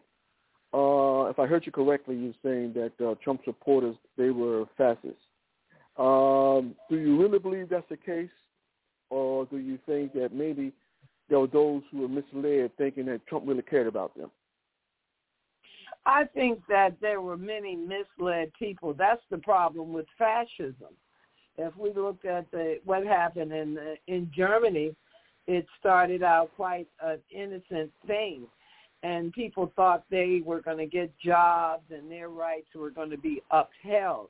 So, yes, there are many misled persons. That's why education is so important. Political education is so important. And that's why it's so important to engage folks within your community because folks are really miseducated. And I thought that the computer age was going to enlighten people, but apparently not, because depending on your algorithms or whatever they're called, you'll be getting just what you like to read, and you don't get any objective information. And not only because of the technology, it's because of legislative changes that happened during the Ronald Reagan administration that did not support or it marginalized the integrity of journalists. In other words, you could take a view and support that, and they would call that journalism instead of giving true factual reporting. Let people develop their own ideas, but at least give them the information. But that's no longer required by law. Mm. So Brother Hakeem, can I add something? Mm-hmm. Sure. When Sister Eleanor finishes, you can go ahead and add something, Brother Anthony. Sure. Finish your thoughts, Sister Eleanor. I'm sorry. I was just simply going to say, yes, many of the Trump followers are truly miseducated or misinformed people. And they are our brothers and sisters, and we embrace them completely. But I'm not talking about those brothers and sisters. I'm talking about that 400 folks that were a part of that insurgent and attempt to take over the U.S. Capitol. A few of them may have been innocent bystanders, but others, I think, You know, they're a part of the military, the police force. I think these fascists were intending to infiltrate these organizations, the police department, the military, and I don't think they're so misguided. I think they have actual intent, and that's the few, not the majority, I realize. So to answer your question, I guess the majority are truly just misguided. But we're talking about fascists in the White House who spent 4 years there building a new fascist party. They literally took over the Republican Party. The U.S. only has a few parties, you know, two that are strong, and that's the Democrats and the Republicans. The Communist Party, the Libertarians, and all these other folks, they're not substantial. The Statehood Party isn't a substantial party. The Green Party may be strong in Europe, but not in the United States. It had its own problems with race and other questions. So we function under a two-party system and had done pretty well. But now for the first time, and this two-party system was never divided and that different, believe me. There's no real difference between the Republicans and the Democrats until now that we've had 4 years of fascism, open fascism. Now, Ronald Reagan may have been the beginning of the downfall of America in many ways, but Donald Trump was the leader of that insurgence. I can't tell you how much it disturbs me that we allowed someone to literally not charging a president simply because he's a president with these capital crimes against the country, against the United States of America. That is treason. And, you know, I spoke earlier about the environment and the fact that we see the worst heat waves in the United States that we've ever seen, and we see the infrastructure about to collapse in Texas. People are being told in Arizona to be careful. The asphalt is so hot it may cause you to have third-degree burns, and they're having problems in Nevada and these things. We need to create an economic stimulus to change this. If we put solar panels on everyone's roof and we begin to generate every roof that is reasonably available, we're going to change our carbon footprint, and we have to do it today. We don't have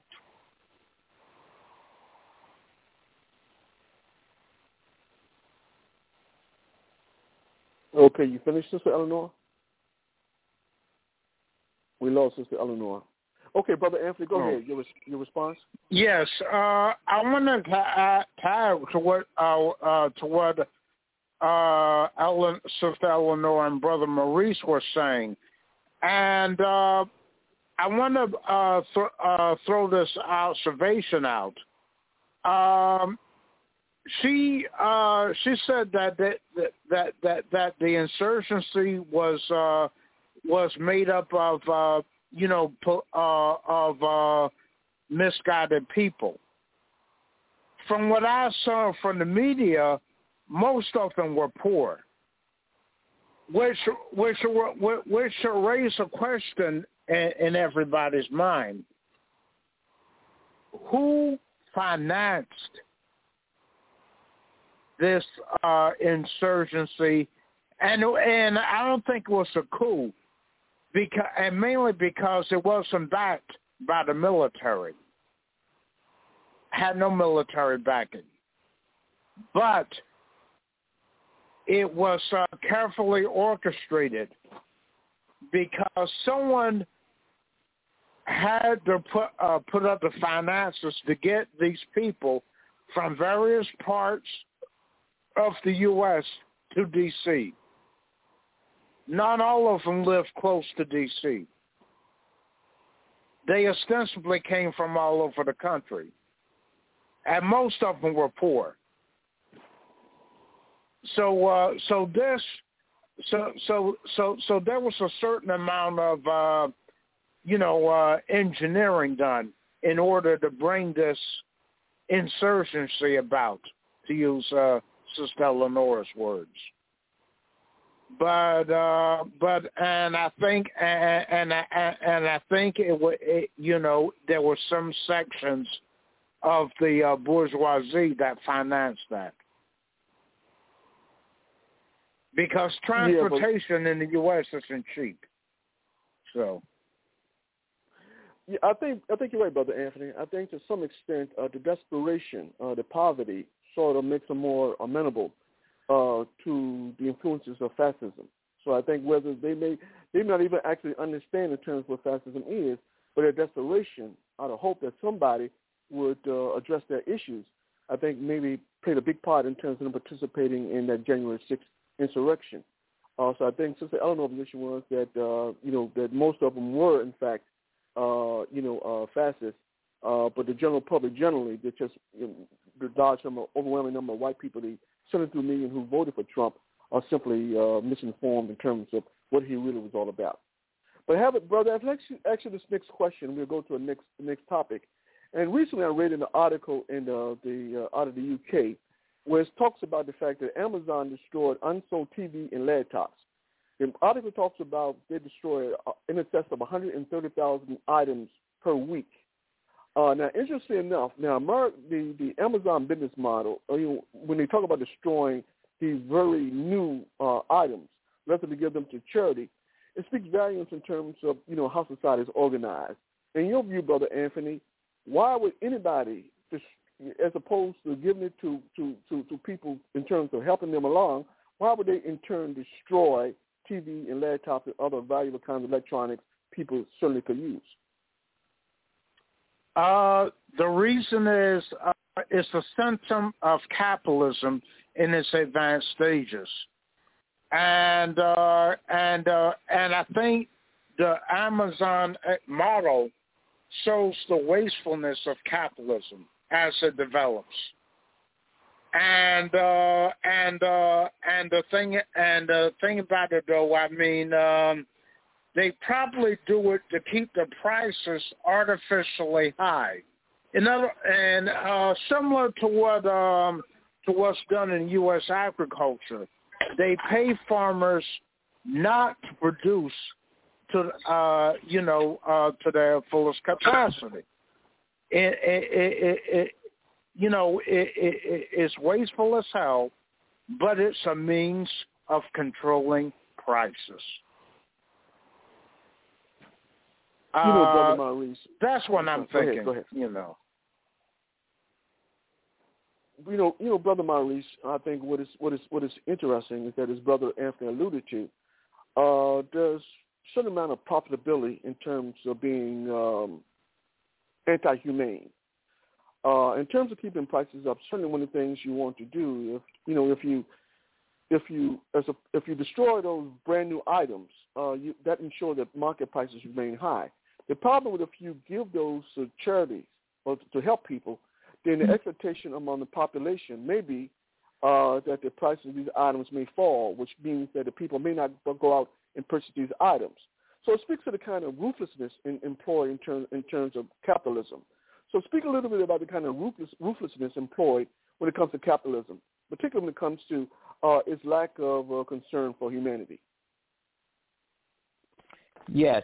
Before I get to that, I just want to thank Brother Anthony for making a correction about the comment I said about it was a coup that happened in January at the White House. But I do want to make it clear that it was active. It was confirmed that it was active military members and police officers who also participated in that riot, or I use insurgents, so to prevent any additional confusion.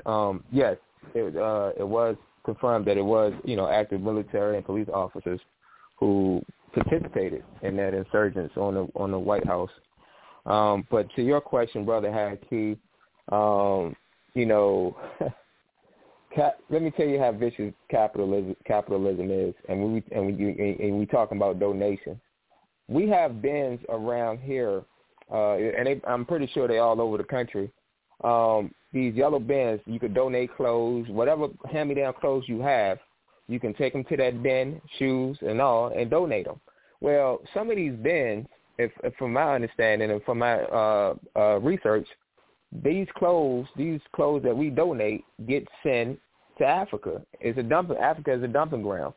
And what it does when these clothes get sent to Africa, not only that, clothes from a Super Bowl, like say if the losing team has clothing that says that their team won the Super Bowl. If that team if they lose the Super Bowl, that clothing or that merchandise cannot be sold. So what they do, they send it right to Africa, to the dumping ground. So basically, you would see T-shirts that say Kansas City Chiefs 2020 Super Bowl champions, when it was the Tampa Bay Buccaneers who won the Super Bowl, if that makes sense. But anyhow, make a long story short, these clothes get sent to Africa, and what they do, it shuts down or jeopardy the local markets, the local textile markets. You don't, in certain parts of Africa, you don't see us wearing our traditional garments, our kente cloth, our traditional dashikis or what have you. You see us wearing American clothing that was donated, or clothing that was donated or dumped, and that jeopardizes and that shuts down the textile, markets over there, or the local markets in Africa. It really is taking place. So capitalism is vicious, and when we talk about how they use, if I understand the question correctly, how they use donations or quote unquote charity. Capitalists profits off of that tremendously, off of charity. I just want to even when we those old commercials, donate 50 cents. This child, even the 700 Club with Pat Robertson, he's a stone cold capitalist. He had airplanes going to Africa and Liberia with mining equipment. Pat Robertson, this guy. The 700 Club, right here. Also, he's from Virginia Beach, from Virginia. This is what we are dealing with when you talk about capitalists. You're talking about make a donation. You're making a donation thinking that you're helping somebody. You're really not helping a damn thing. What you're helping is the continuance of exploitation on poor people. This is what's taking place. This is what's going on when we talk about capitalism. This is what capitalism does. You look at commercials with flies and bugs on our children's faces in Africa, and you want to donate to that. We gotta look at what's behind that. Why is it kids in Mozambique or Madagascar eating bugs and locusts? Because of the ongoing exploitation from AFRICOM, which is under NATO, which is under the United States of America, European powers, the famine, the ongoing wars. The killing the land, the locusts. That's why the locust is running rampant in parts of Africa, because it is ongoing. We're talking about climate. Global. I'm sorry. Yes. Go ahead, brother. Go ahead, finish. Oh yes. Well, I conclude, man. But just to answer your question. This is what capitalism does. It's an ongoing game going on all the time, and if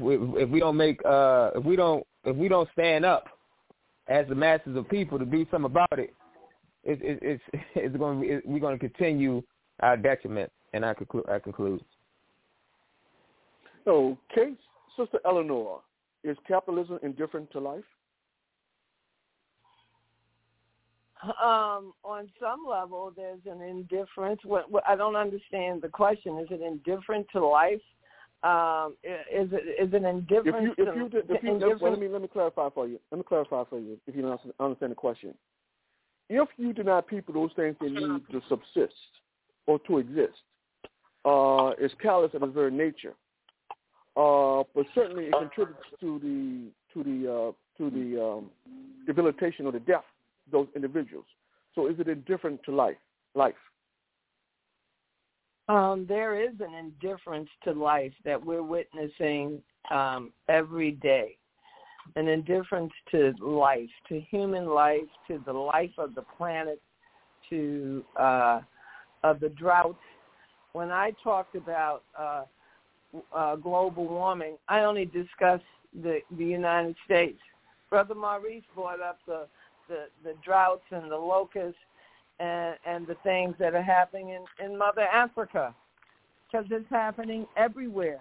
Nowhere is exempt from these atrocities. And yes, there is a level of insensitivity. It's people are busy using their corporate model to gain corporate success. They aren't thinking about the future. They're not thinking about the impact it has on the global economy. They're not thinking about the impact it's having on people's lives, on animals' lives, on plants, on vegetation, on the soil, on the waters, on anything. It's insensitive. So we need to have a change in the corporate paradigm globally. And we can do it. Okay. And yes, there is an insensitivity. We're going to take a quick station break, and when we come back, we'll start on the topics of today. Stay tuned. You listen to Africa on the Move. Break down your waist, so put one hand before. Baba, now when you do the beat, Baba, break down your waist, so put one hand before. Just one hand forward, so and show me how we dance, Baba. Baba, Baba, yelele Baba, yekele Baba. Baba, Baba, wulili Baba, yelele Baba. I got a flow, come in, Mr. Come on down.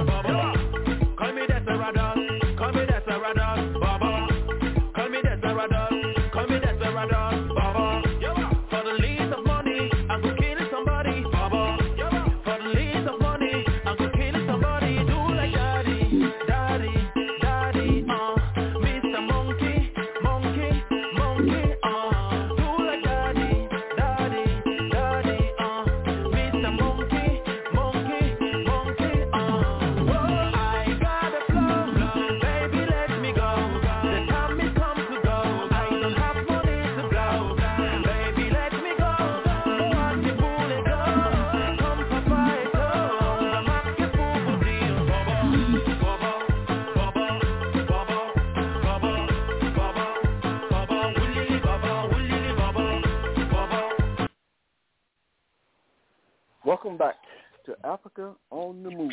If you have any questions, please give us a call. Area code 323-679-0841. Now, we're going to start our topics for today. And the first topic is January 1st, 1863, when New Year's Day meant freedom or Emancipation Proclamation. The article talks about a Colonel Thomas Wentworth Higginson. This Higginson was a minister, Unitarian minister. He was an abolitionist. Interestingly enough, Higginson supported the Underground Railroad. He even gave his material support for John Brown in his raid on Harper's Ferry. Now, my question to you, Brother Moses, interestingly enough, there are those in the religious community who take the position that any time a liberation struggle utilizes force, they're not recognized. But here is a religious man who's willing to support liberation of African people by any means. How do you explain that discrepancy? Because we're all just matter that thinks. And we are product of conditioning, and words and reading and experience can bring us to a knowledge of the humanity and that we're all part of humanity and that we all have a right to exist. And, we learn who our friends and who our enemies are as we struggle to survive on this planet. And certainly, I've met my ex-father-in-law when he was alive, may he rest in peace. Anyway, when I was married to his daughter, he was like a John Brown to me. I mean, as far as I was concerned, in terms of affirmative action and being about your word and your word having meaning. And I don't know. I just know that there are some good people and there are some bad people, and Trump is one of the bad people. I'll leave it there. Thank you. All right. Well stated, Brother Moses. Well stated.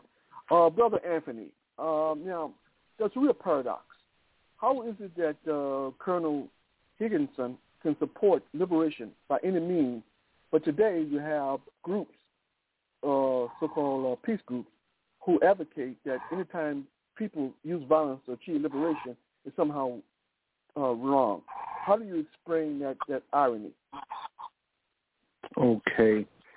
I think that irony is explained by the fact that there are some people that make nonviolence a principle instead of a tactic in the struggle. And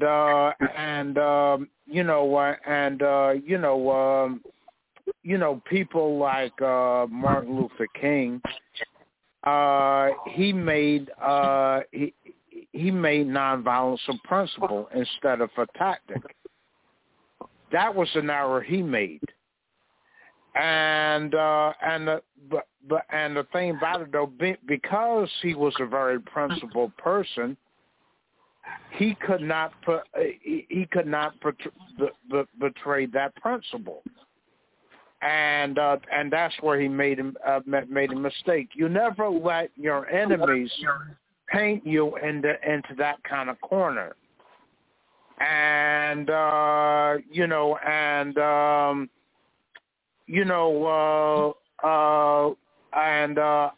struggle has always been about liberation by any and all means necessary. And the thing about it though, I should point out here that the Emancipation Proclamation didn't really give us our freedom. It was the 13th Amendment that did. And if people read the Emancipation Proclamation carefully, they will realize that it really was not, barely worth the paper it was written on, because Lincoln did not have any authority where the Emancipation Proclamation was supposedly to take effect. Otherwise, there wouldn't have been a civil war in the first place. But anyway, going back to I think that people that take that stance, make a mistake with principles and strategy and tactics in the struggle. Okay. Brother Maurice, Brother Anthony raised an interesting historical points around the Emancipation Proclamation. Of course, it didn't end structural inequality. But what was interesting about the Emancipation Proclamation, according to the article, some Africans sang "My Country, 'Tis of These" at the celebration during the Emancipation Proclamation. Now, there's certain suppositions that could be drawn, from, Africans singing "My Country, 'Tis of These." So one of the suppositions is that it was a situation where patriotism overshadowed the importance of history. What is your view, Brother Anthony? You mean Maurice? Brother Maurice. I'm sorry, Brother Maurice. I'm sorry. Can you say the last part again? I missed the last part. You kind of faded out. Sure. Let me repeat it. All right. During this article, it talks about during the Emancipation Proclamation ceremonies, some Africans sang "My Country, 'Tis of These" at the celebration. Now, there's certain suppositions that could be drawn from Africans singing "My Country, 'Tis of These." One of the suppositions is that in order to sing "My Country, 'Tis of These," you will have to have elevated patriotism over the importance of history. What is your view? Yes. But this is speak for the ancestors who were singing that line. And I don't want to make an excuse, but our country, like I said, I'm a proud Pan-Africanist. As an African person, African's country is Africa. We can't claim here in America because this is the Native Americans' land. So what by singing that line that's false patriotism. If you want to take it from me, because this land was stolen. I can't be proud of a land that was stolen, and I was stolen from my country. So how in the hell I'm gonna have patriotism for a stolen country and me not even being from this country? I'm my country. My home is Africa. I'm singing. I want to sing "'Tis of Thee" to Africa. So it's kind of hard for me to try to make sense of having patriotism here in America, of stolen land, and I myself was stolen. My ancestors were stolen from Africa. It's kind of hard to make that conclusion. And also, this is speak for the ancestors who was singing that line back then. I think it was no different. We're catching hell, and we're looking for anything to have hope about or hope from. If it makes sense, to try to make sense of this. When Obama became president, it was symbolism. Oh man, we got our first black president. People was crying. People was excited. People was ecstatic because we had our first black president. But we did not know that HBCU was going to lose a lot of funding. We did not know that the people in Liberia and Libya was going to catch hell after Obama. We did not know that the AFRICOM bases and drones was going to increase in Africa, if you understand what I'm saying. We did not know that. Those people was crying was not crying tears of joy. They was crying tears of pain and agony. Come on, man. Let's be realistic. So it's like I say again, it's kind of hard for me to make that conclusion. I hope I answered your question. No, you did. Sister Eleanor, let me come to you. A second supposition that could be drawn from Africans singing "My Country, 'Tis of These" during the Emancipation Proclamation, and that is, does a lack of historical awareness complicates navigating a future for African people? I'm sorry, I didn't hear you, Brother King. Okay. Does a lack of historical awareness complicates navigating a future for African people? Well, it shouldn't, but there is a conflict. Again, as Brother Maurice stated, we're a stolen people on a stolen land. We're the builders of the land, and in terms of this article, I would say not. In 1870, black people,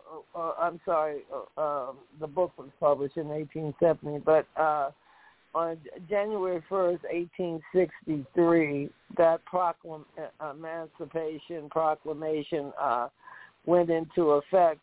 African Americans had already fought, and I believe were already in the Union Army as well as the Confederate Army, and we were very much a part of the struggle. And the America that existed at that time literally had brothers and cousins, because remember, Sally Henson's not just a dream, and Phoebe wasn't, she was the mother of half a dozen children for George Mason. And so we had all these kind of conflicts, brother against brother, sisters against sisters, and it was a much different America during the Civil War. And definitely it was a nation of people who had at that time lived together or had been coming together since, I guess, 1492 or before. If you read James Van Sternema, he says we came before Columbus. So if this is true, I would say, I would have to say that it was a matter of embracing their country and thinking about the future, and the future being bright, because their actions led to us being here today. And we may have been in a better position, but we can't say. But we've come so far. In my lifetime, my family, my parents weren't able to even vote for president. My family, we attended segregated schools. I'm not suggesting that, and it wasn't a problem so much with the segregation. It was just that you couldn't get new books. You had to get used books, used materials, or no books at all. And that's a problem right now.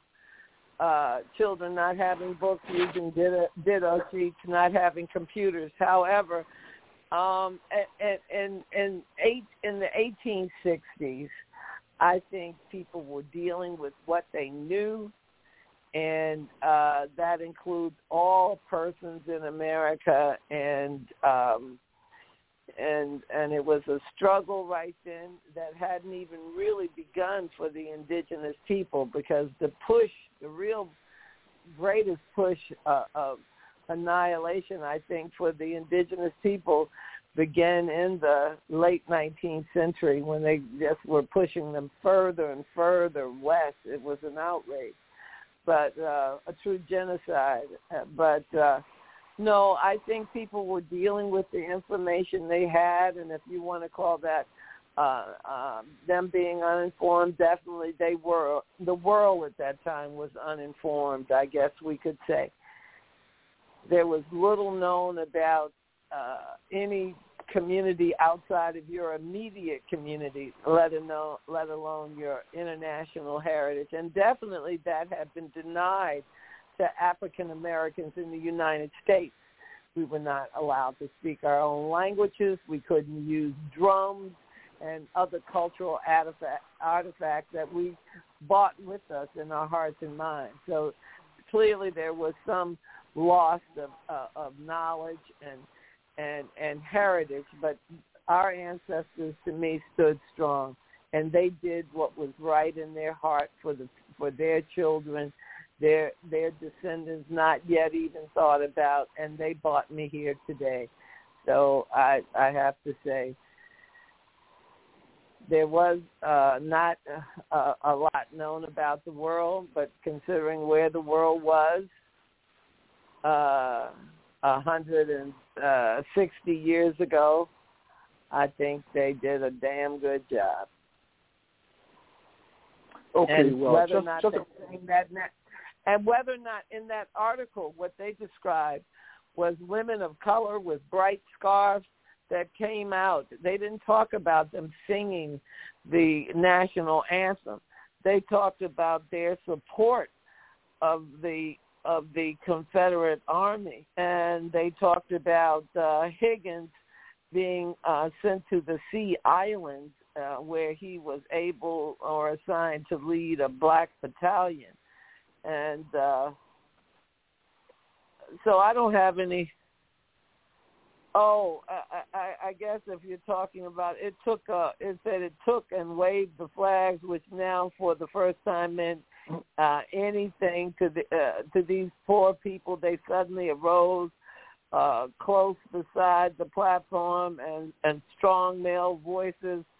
And they talk about the elders into which two women's voices instantly blended, singing as if by an impulse that could no more be repressed than the morning note of a song sparrow, the song "My Country 'Tis of Thee."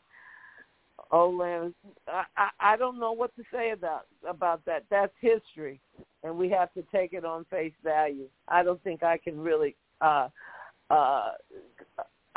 would be disgracing my ancestors and myself to say that what they did was incorrect. Just to clarify, the article says that some Africans say "My Country 'Tis of Thee," not all Africans. So clearly, when you say that some of them have an international understanding, that's not absolutely correct. There are those Africans during the 1860s who had a historical understanding of who they were and where they were from. So I just want to clarify that point. Let's go to the next article. Thank you. And, thank you for doing That's true, brother. And it's true. They said two women's voices instantly blended, singing as if by impulse. And they compared them to song sparrows. And so you're right. And there apparently were hundreds of people there. It just says that a majority of them along the way were African American. They said women of color, so I assume that's African American and Native American women. Right, that's correct. Let's go to the next story. Our next article. Okay, the wandering elephants in China. I don't know what Brother Africa. I suspect that the relevance of this particular story has to do with global warming. But I'll ask you, and I'll start with you, Brother Moses. What was your take on the wandering elephants in China? What did you get from that article? Well, for one thing, I have to get that there is an actual genuine concern in China for these elephants because, that doesn't have to be the case. And so, hopefully they will figure out what's best for the elephants. It's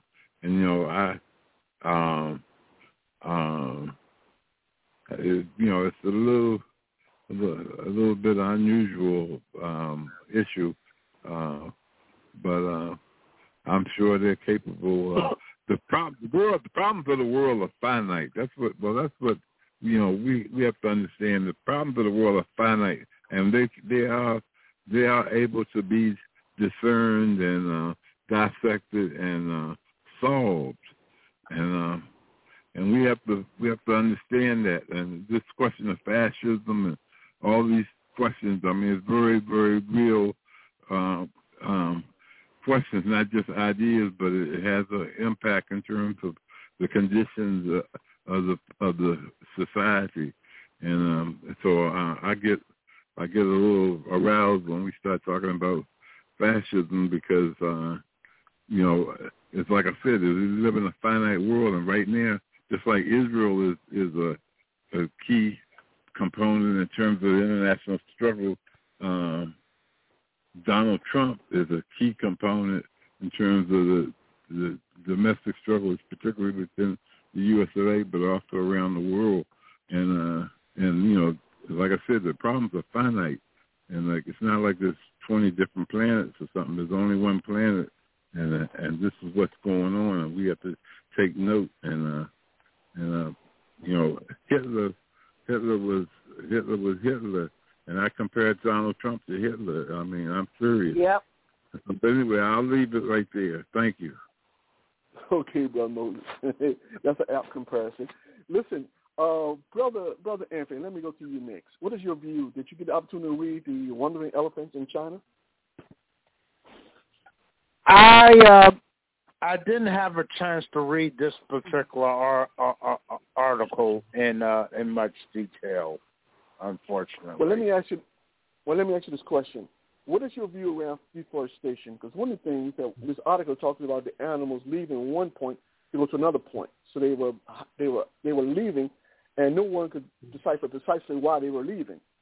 Perhaps deforestation had a lot to do with it because they're used to being, having the trees to hide in and so forth and so on. So this question to deforestation, is that a legitimate concern in ecologically speaking throughout the world? Yes, it is. I think it's a very serious problem, and not only deforestation, but also the extinction of any animal. Because it has a very devastating impact on the infrastructure of that landmass that you're talking about, whether you're talking about the extinction of elephants in certain parts of Africa, or other animals throughout the world. Because it disrupts the balance of nature that is so critical to human survival. Not only human survival, but the environment in general. And so I think it's a very serious problem. And I think all the pollution that's being caused by capitalism is having a devastating impact on the planet in general. And I don't think the planet can put up with 2 more centuries of capitalism, let alone the human life that sustains it. I concur with you wholeheartedly, Brother Anthony, wholeheartedly. Brother Maurice, earlier you talked about the escalating cost of wood. Recently, it was revealed for a 1,000-foot board, it costs $1,391. Since the 90s, that's a 288% increase in terms of the price for a 1,000-foot of board of wood, feet board. So my question to you, brother Maurice, when you talk about the loss of habitat, and you talk about in terms of the elephant's attempt, to flee to better grounds, is there a relationship between those elephants seeking a better place to live compared to human beings who themselves are leaving places around the world to seek a better place to live? Yes, it is a comparison, but I read the article, and the difficult thing that that I had a conflict with understanding. I mean, the article alluded to that it was human beings being a reason that the elephants left their habitat, but the pictures that I had seen, it looked like they had walked right into to populated areas where human beings occupy or live. But I don't know. I digress, man. But yes, to get back to your question, yes, it is. The animals are fighting like hell in Africa. Whatever animals are left in Africa, because the poaching or the hunting, the sporting, the gaming of lions and rhinos for their ivory, for their tusks. Oh my God, it's unparalleled, man. So, I mean, Brother Anthony, you couldn't have said it no better. 2 centuries. How much more can we take? The climate change, the desert lands, all of this is coming from capitalism, from exploiting the land. Like you said about wood prices going up. Where do you think that wood come from? It's coming from cutting down trees. Mining the land. And I can't help but to talk about Africa, because Africa is the best example. I mean, Africa is the most exploited country in the world. The most exploited continent in the world. I mean, the depths of mining, of holes, that's why there's so much desert land in Africa. I know we're talking about China, but like I said, it's difficult to equate why the elephants is running away. China is not to my knowledge, is known for animals being hunted like that. It said in the article that Chinese look at the elephant as a holy animal. So I don't think they will hunt these animals or kill these animals unlike in Africa. Animals are being killed left and right from in Africa. So I don't know, man. The article, it's the thing. I tell you one thing though that was that fascinated me was the drone usage of the drone caught the footage of the elephants leaving in herds and in a huge, in a pack, in a family or whatever, in a large group. But I don't know, man. It's kind of it's a unique article because in Africa, if this was Africa, we already know it's like they running away from the hunting, the hunters, they running away to try to get some land, food. We already know what's going on in Africa, but in China, this was kind of unique to me. I don't know.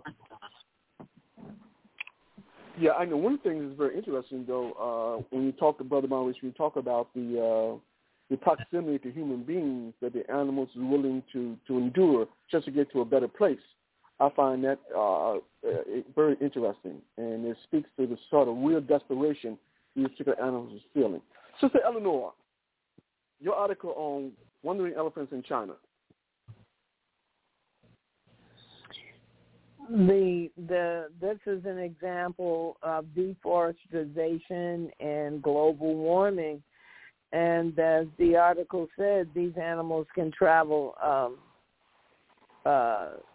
several hundred miles to seek a new habitat. But what's interesting is that I saw photos of elephants in Shanghai, as Brother Maurice said, in the suburbs of Shanghai. So as the zoologists and the experts suggested in the article, this must really increase the stress level for the elephants. But to see them resting, a herd of elephants, 8 strong resting. The article also spoke about a possible other herds trying to do the same thing, and obviously they have to migrate. And they talked about the rapid deforestation and how it's 4.1 miles of forest and grasslands. Is this per hour? And if you're losing, or per day?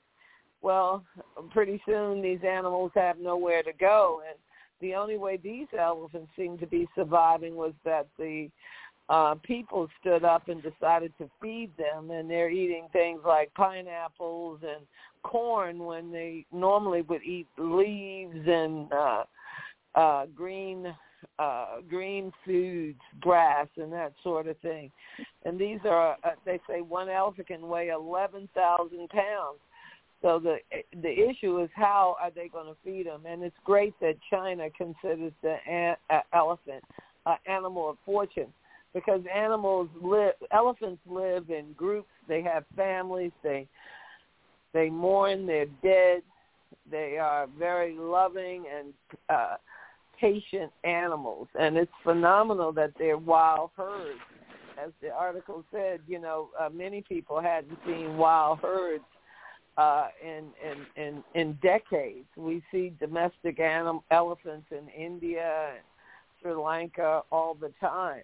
But these animals are on the move because of environmental conditions. And in the global warming, as I said earlier, it doesn't only impact people, it impacts everything everyone on the planet: animals, birds, bees, trees, flowers, grasslands, and this deforestation that's going on, as Brother Maurice said, in Africa, this still using old technology where you're doing burn, slash and burn for farming and that sort of thing. That's sort of practice should be outdated, and we need to teach new skills and reintroduce traditional foods so that we don't depend on this mass agriculture where we're producing these huge acreages of corn and other grains. I think there is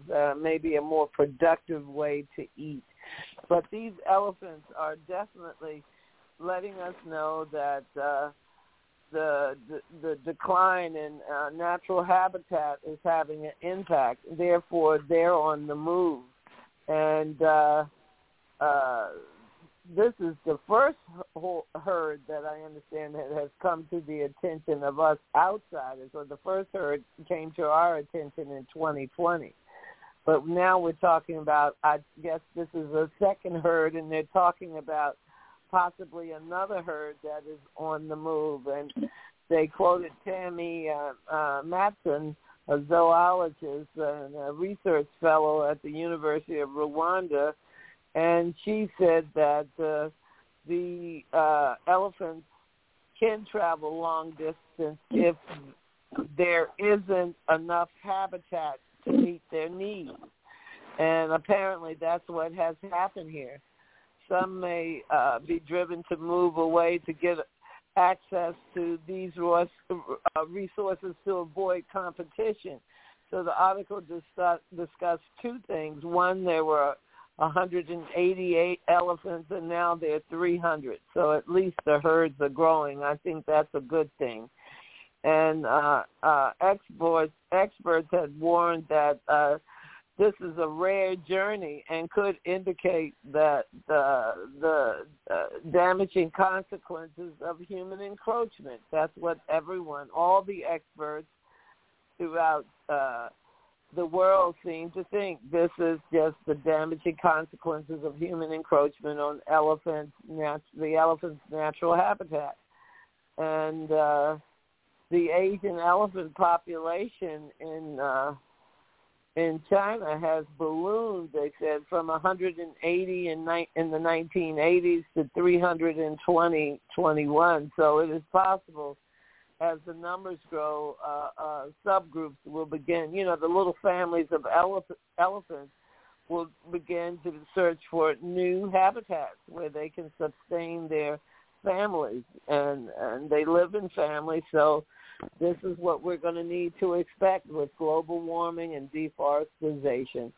We're destroying the grasslands and the forests everywhere. This is what humans are doing in every planet and everywhere on the planet, no matter what type of economy they're living under. So we need to all take a step back and change our behavior, reduce our carbon imprint, and stop this deforestation.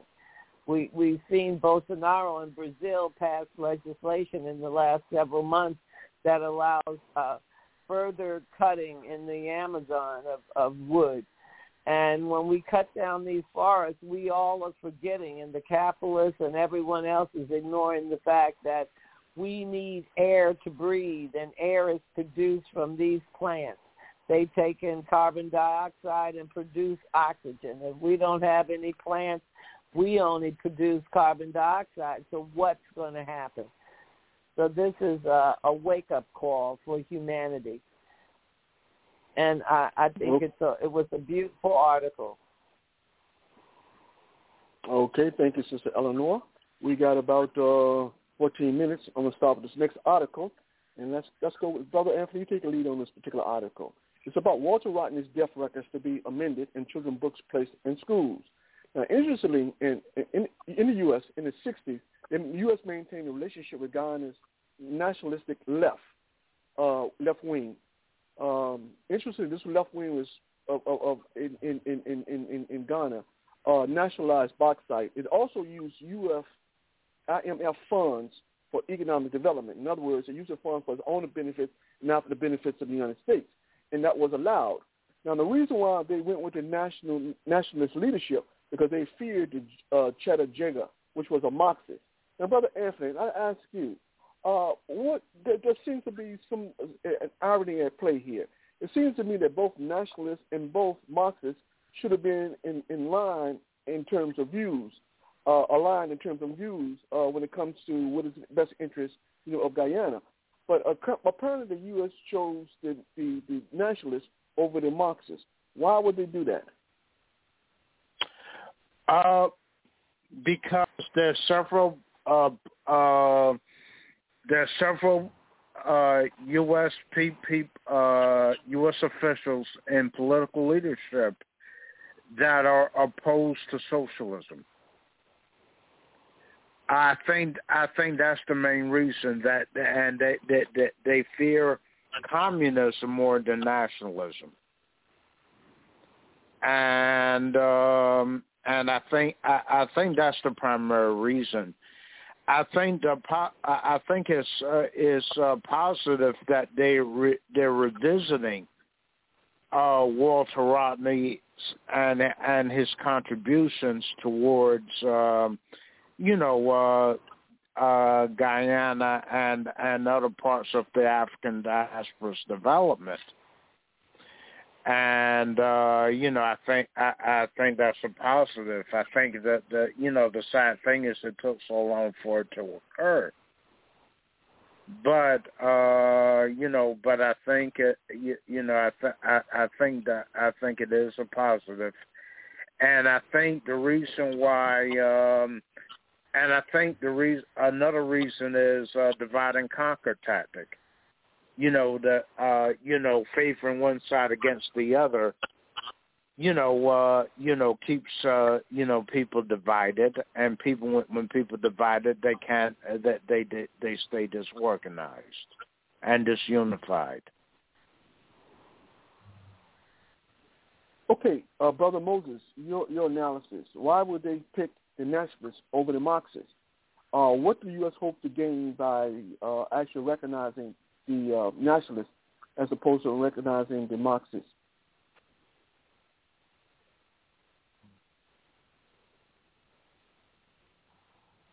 Brother Moses? Okay, I think we must have lost Brother Moses. Let's go to Brother Maurice. Brother Maurice, your response. Why would they favor in terms of foreign policy, why would they favor the nationalists over the Marxists, since they both directly are doing what they're doing for the best interest of their country? I think Brother Anthony hit it on the head. It's quite simple. The capitalists fear socialism and communism more than they do nationalism. Nationalism, you can be a petty bourgeois and still be nationalist. You see what I'm saying? You could be a nationalist and still a petty bourgeois and still and capitalists still can function with nationalists. With socialists and with socialists or communists, capitalists cannot function. That's why Cuba is on a hot plate for America. That's why Venezuela is on a hot plate for America, because there's no function of capitalism in those countries. They want the land, they want the oil, they want the resources. They don't want the people to have them. They don't want the masses to have access or to have control of the means of production.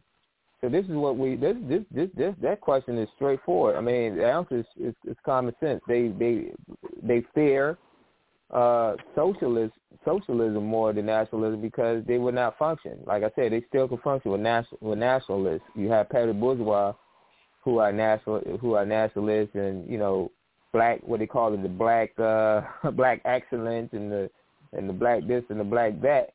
Target can function and sell Juneteenth items, items that represent black nationalism or nationalist culture. Black History Month, we still can sell Cadillacs, have Cadillac commercials with black athletes or black celebrities in them for Black History Month.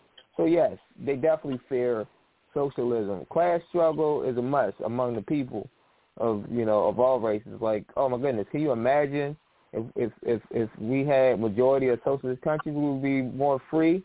We would have less stress And that struggle is unlike what we have under a capitalist system. It's a day-to-day struggle, paycheck to paycheck type of struggle. So, yes, they definitely fear socialists more than nationalists. Okay, brother, Sister Eleanor, your response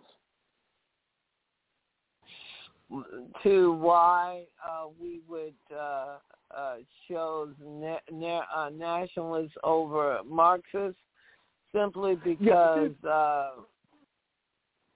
in the 1980s there was a real movement of solid Marxists, educated people who understood economics and the reason we should have a government that supports the masses. And I think the U.S., that was during the 70s and early 80s, and I think there are many persons in government who were frightened of that.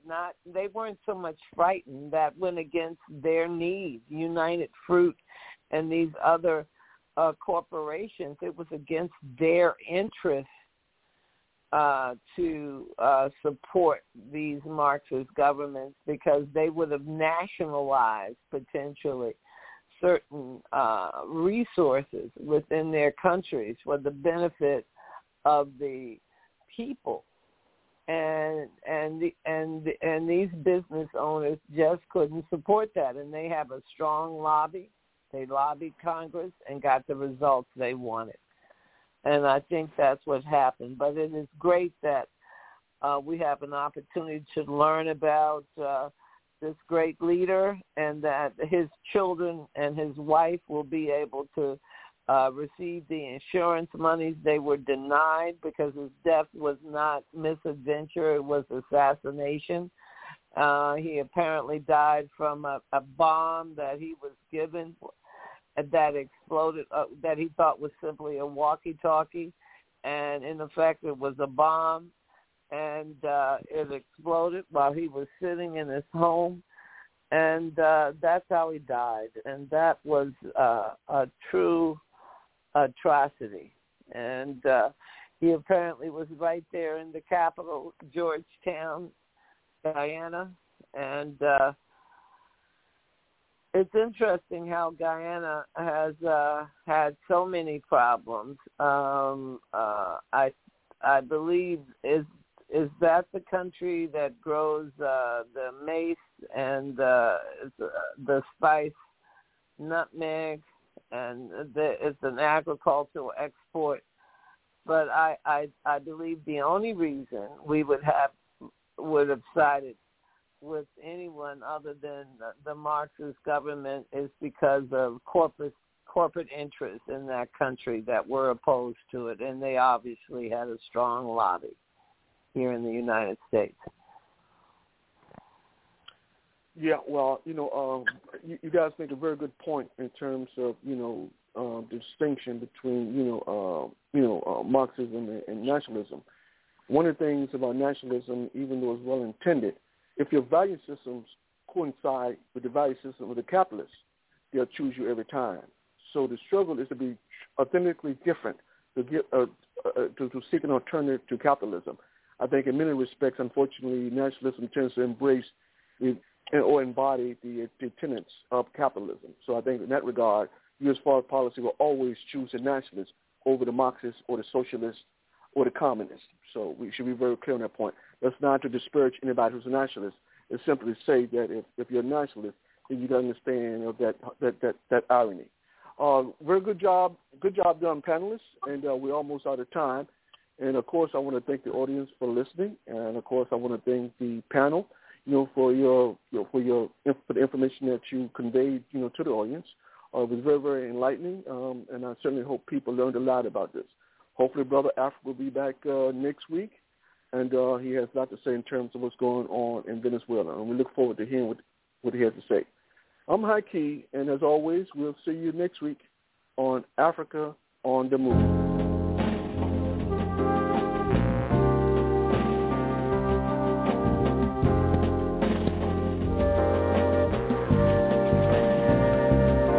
From the Indians who welcome the pilgrims and to the buffaloes who once ruled the plains. Like the vultures circling beneath the dark clouds, looking for the rain, looking for the rain. Just like the cities that stagger on the coastline, and a nation that just can't stand much more. Like the forest buried beneath the highway, never had a chance to grow. Never had a chance to grow. And now it's winter. Winter in America. Yes, and all of the healers have been killed, sent away. Yeah, but the people know it's winter. Winter in America. And ain't nobody fighting, 'cause nobody knows what to say. Save your soul, Lord knows, from winter in America. The Constitution, a noble piece of paper, with free society, the struggle but they died in vain. And now democracy is a ragtime on the corner, hoping for some rain. It's looking like either hoping for some rain. And I see the robins perched in barren treetops. They're watching last-ditch races marching across the floor. But just like the peace signs that vanished in our dreams, never had a chance to grow. Never had a chance to grow. And now it's winter. Winter in America. And all of the healers have been killed or betrayed. Yeah, but the people know it's winter. Lord knows it's winter in America.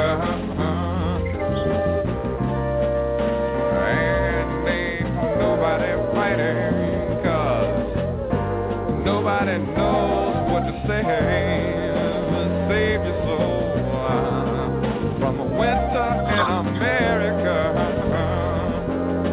Sick.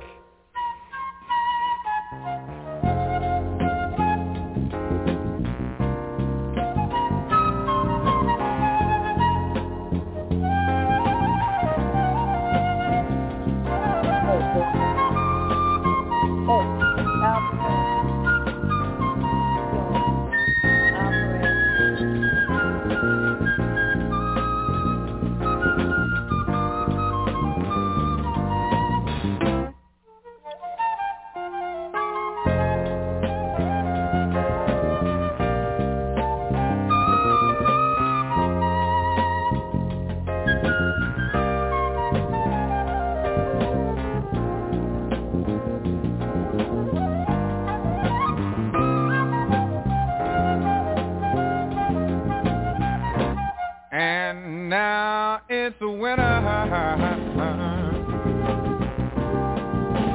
winter in America,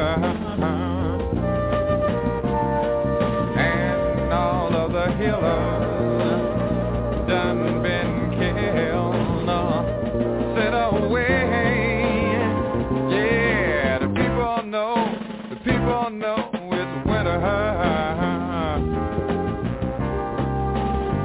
in America,